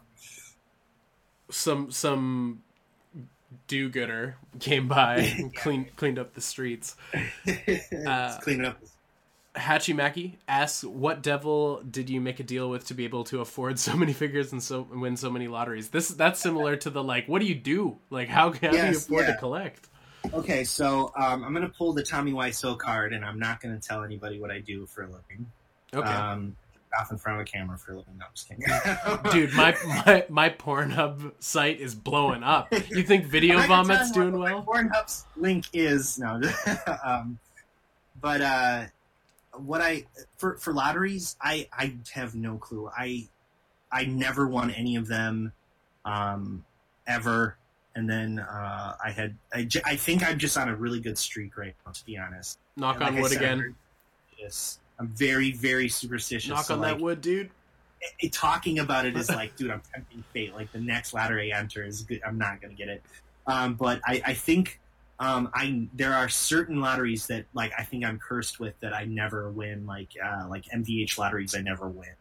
Mm-hmm. Tokum lotteries, I think I won 2 out of like every single one I've ever entered. But then also, I don't know. I don't know. I have no clue. Maybe the Safubi gods are just like, here's looking at you, kid. I don't know. I'm not really sure how to answer that question. Just being a good person and being super nice, I think you'll get whatever you want in the future. I don't know. I don't know. I went my luck at 5 points because I was crazy lucky at 5 points. I won all the lottos I entered. That's so awesome, dude. But Congratulations. I think that's because, like, because I was going hard on, like, Real Head Skull Toys Punk Drunkers, and there was... I see that Punk Drunkers Spider-Man behind you. Oh, yeah, he's hanging out. That's a grail for me. I wasn't able to go into the lottery while I was there, so I was like, oh no, it's so beautiful. But cool. they had multiples. They had, I think, 4 different guys they were offering up, but I only... And you could get a ticket for each, but I only took tickets for the 2 that I wanted, because I was like, I'm going to hopefully get the things I want. I don't want to win something that some other collector wants. Right, yeah. And hopefully I get it. And then I think that was the moment the Sofubi gods were like, this man has done a good deed. Yeah. Give him the bounty he seeks. Oh, that was actually a question I wanted to ask you about. How do you feel about them flippers? Oh, them flippers, eh? Oh I've been flipped. My toy's been flipped. Yeah? Unsuccessfully. They haven't sold it. It's on eBay for like $2,000, and you're like, nobody's paying that much, dude. Yeah, I think it was like maybe like $50 more than I think it originally was. Okay. No, it was like 122 or something like that, and I think it was like originally 80. So you want to do the math on there? That's you do math. How do I feel about them? I think that unfortunately they are part of our ecosystem at this point. You have your sites where you can get stuff from. Like I know people have a love-hate relationship with Mandarake, and that's how I get a lot of stuff that I miss out on. I had gotten a Myrock toy piece that I had been missing out on. I got it from Mandarake, and so I guess it depends on your definition of like how minute do you want to get with it. The guys who flip the shit for or people who flip the shit for like thousands of dollars when it's totally not worth that, or you're doing like $100+ addition onto the price tag. Yeah, fuck you. Definitely go to hell. And then you have those other people that whatever reason they're doing it for. They got a surgery to pay for. They just got a car accident or something like that. I guess I can understand stuff like that too. I've definitely bought second pieces secondhand off of people and stuff before. But it's a slippery slope. But most of all, just screw the people that are trying to won over people. Yeah, take advantage of people and really get like air quotes rich off the scene, because it's really damaging and it's really discouraging for people. I know I can only imagine how discouraging it is for people that are like just they found Mutant Vile Hardcore or something.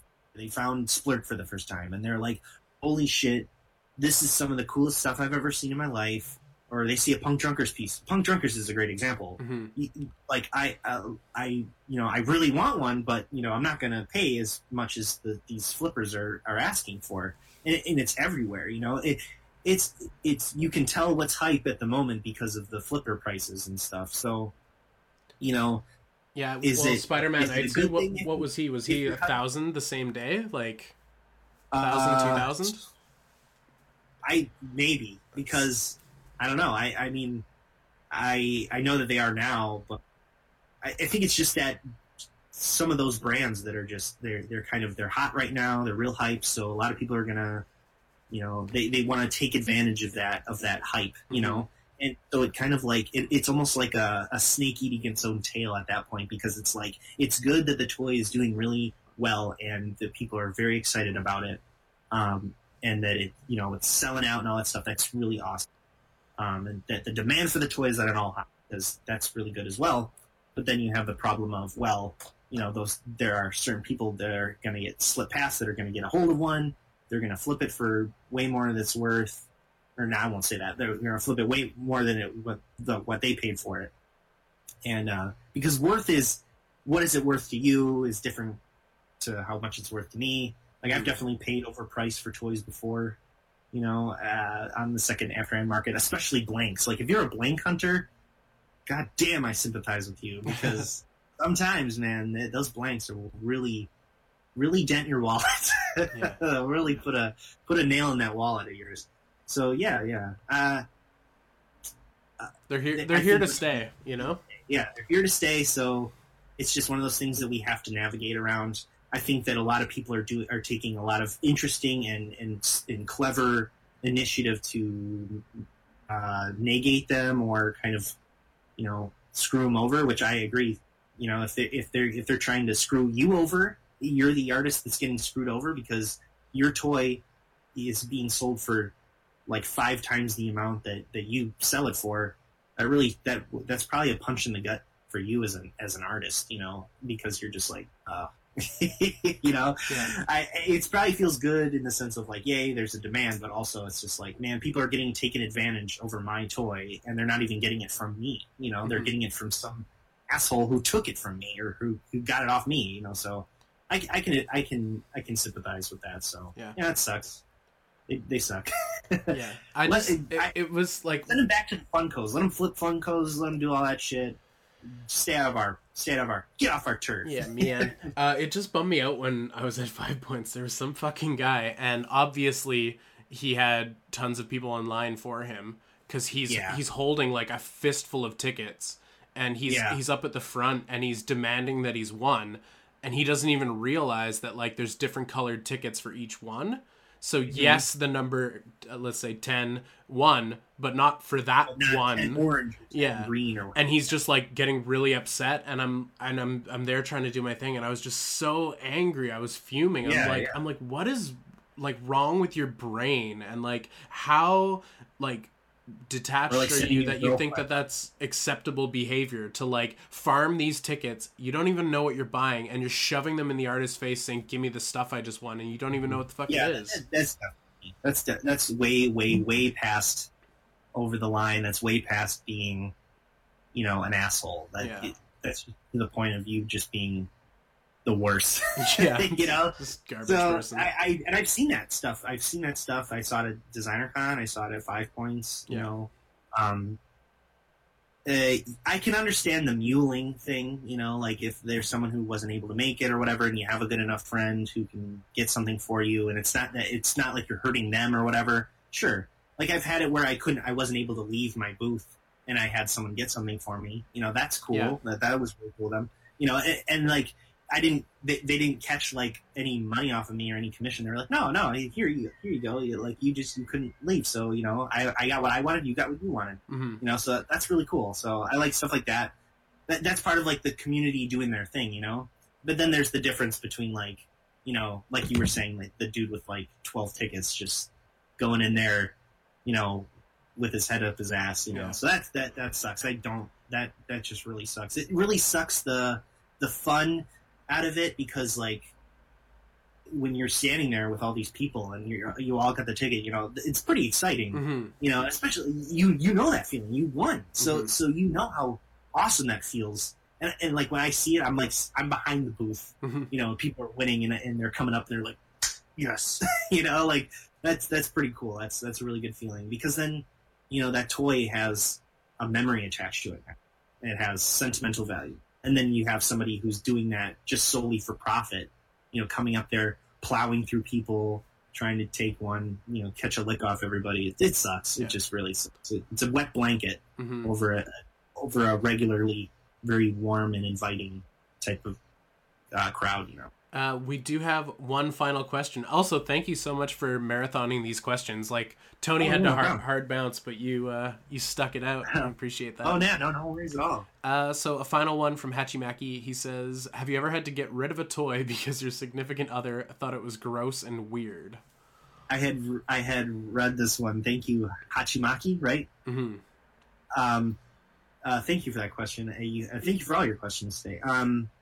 No, I have not done that.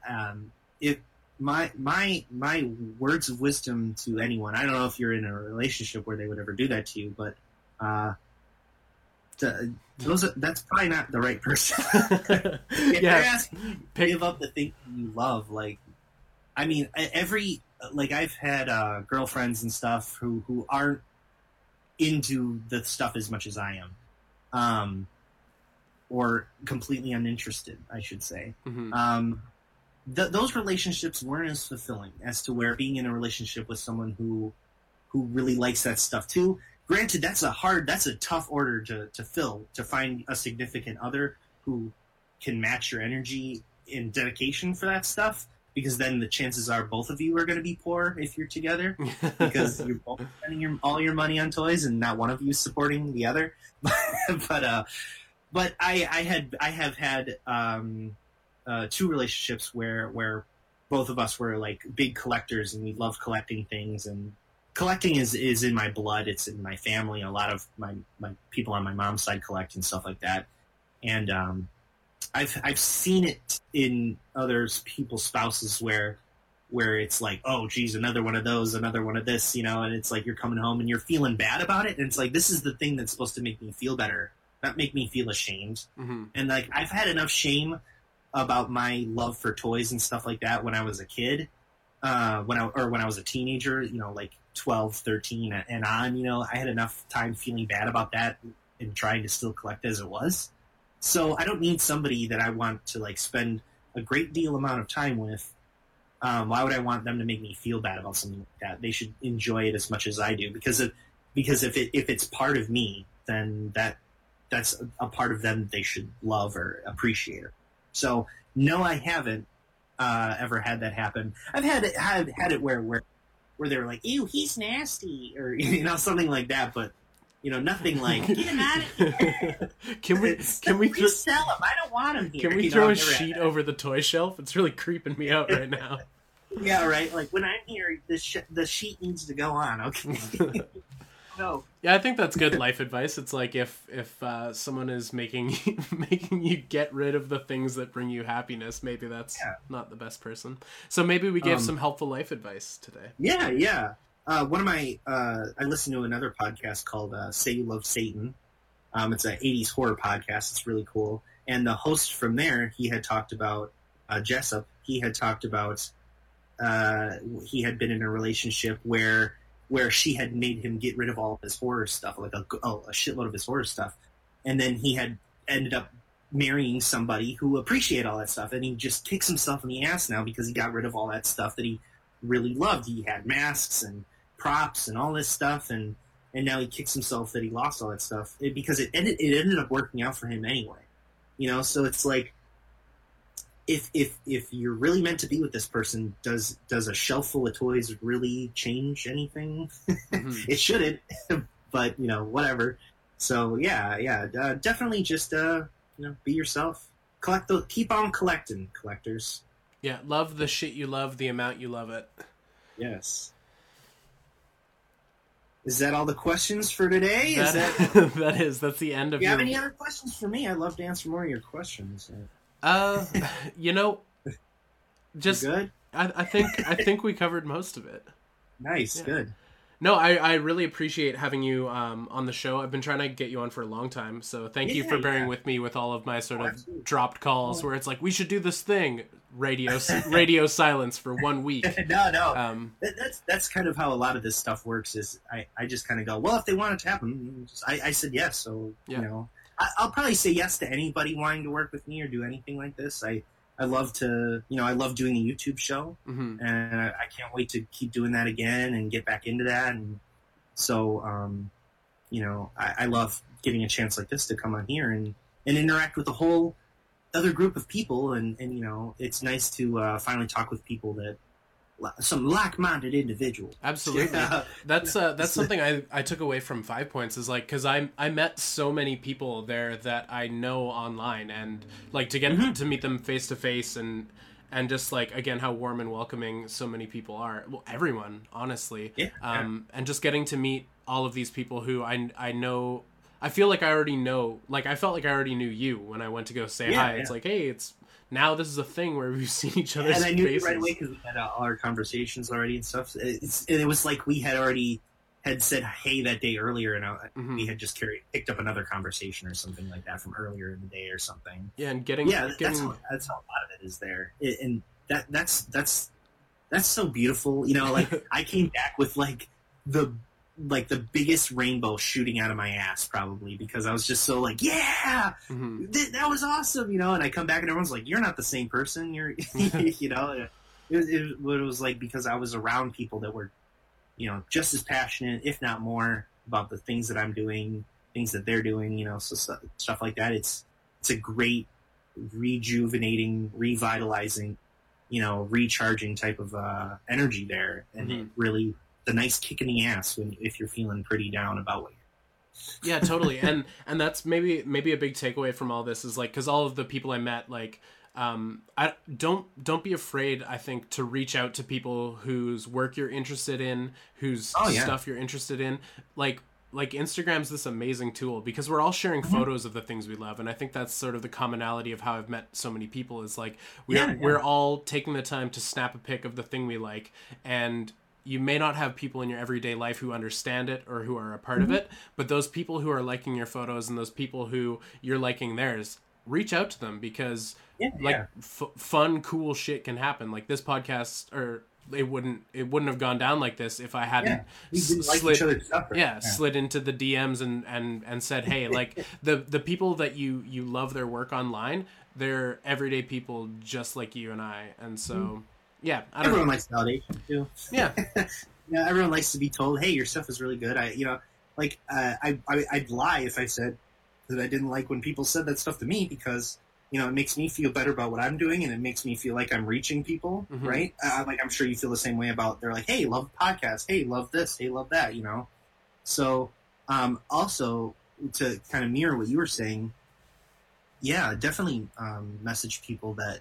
If you find them inspirational or whatever, message them or comments or whatever. Try and get in contact and just have a little something with them. And even if they don't reply at first, like I'm horrible at replying sometimes. There's different kinds of energy, right? There's being online and posting and liking things, and then there's like the conversation energy. So I think there's two different kinds of like aspects to that. So sometimes you're maybe not in the mood to talk, which is totally cool. I'll let something simmer for a day, and then I promise I will get back to you or something like that. Because my days are I'm always flying by the seat of my pants, so I never know what the hell I'm doing. So, if they don't reply, don't get discouraged. They have a life. They probably have kids or something like that. So don't get discouraged if they don't talk to you or something like that, right? Because I've had that before where I've talked to people and they did message me and I was like, shit, they hate me. And then later on, they're like, hey. I'm like, I thought you hated me, or you're something like that, So just don't assume too much or don't, anything like that because, you never know.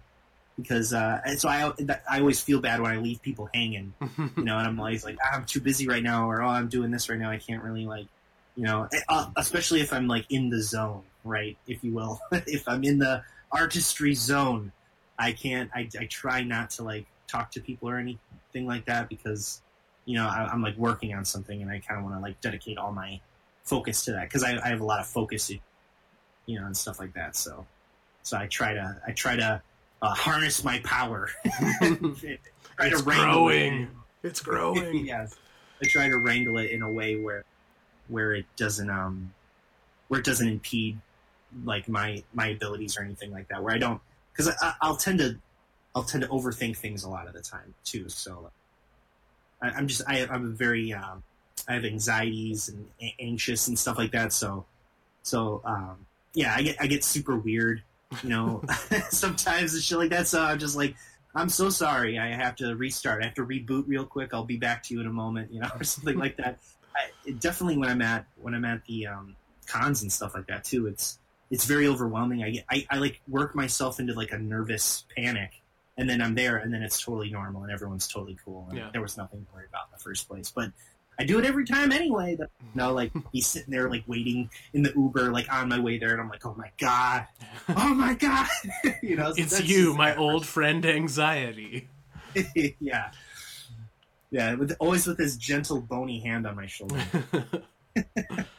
All right. Well, thanks for tuning into the podcast, everybody. It's been a wonderful time. I'm doing my regular outro, except Tony's not here. So is there anything you would like to say to the people, John? Is there anything you want to plug before we get out of here? Yeah, sure. You can catch me posting on the reg on Instagram. That's Video Vomit on Instagram. And then you can check out my feed of all my photography and stuff like that. I love doing toy photography is another one of my huge passions, and I love to incorporate that with Sofubi and stuff. So definitely check that stuff out. I have a YouTube channel. It's called The Bunker Network, and it's youtube.com/Bunker Network. And you can check out some of my older videos that I've done there. Be sure to say hey if you discovered that from this podcast. Be sure to let me know, and I'll get back to you and say hey and shoot the shit on the comments or something like that. Other than that, yeah, I got Zengachi Sofubi out right now, and then I'm gonna have some new ones of those real soon. And I'm gonna be doing a art show in Denver in October, which is going to be pretty cool. So if any of you guys out there, be sure to keep your ear and eyes open for something like that. And I think that's about it. I just want to thank you for letting me be on the show again. And this has been really fun. I love talking, shooting the shit, talking shop. It's always great. Yeah, no problem. Let's keep the thanks going. Thanks again to Video Vomit for coming to hang out on the altar. Oh, I almost plugged my YouTube instead of the podcast. Coming to hang out on Good Morning Toy World. And I just want to say thank you to you guys for listening. This is a marathon of an episode, so congratulations if you've made it to the end. So thanks to everyone involved. And remember, folks, a Boba Fett for a Greedo is a notoriously bad trade. We'll see you next time. Okay,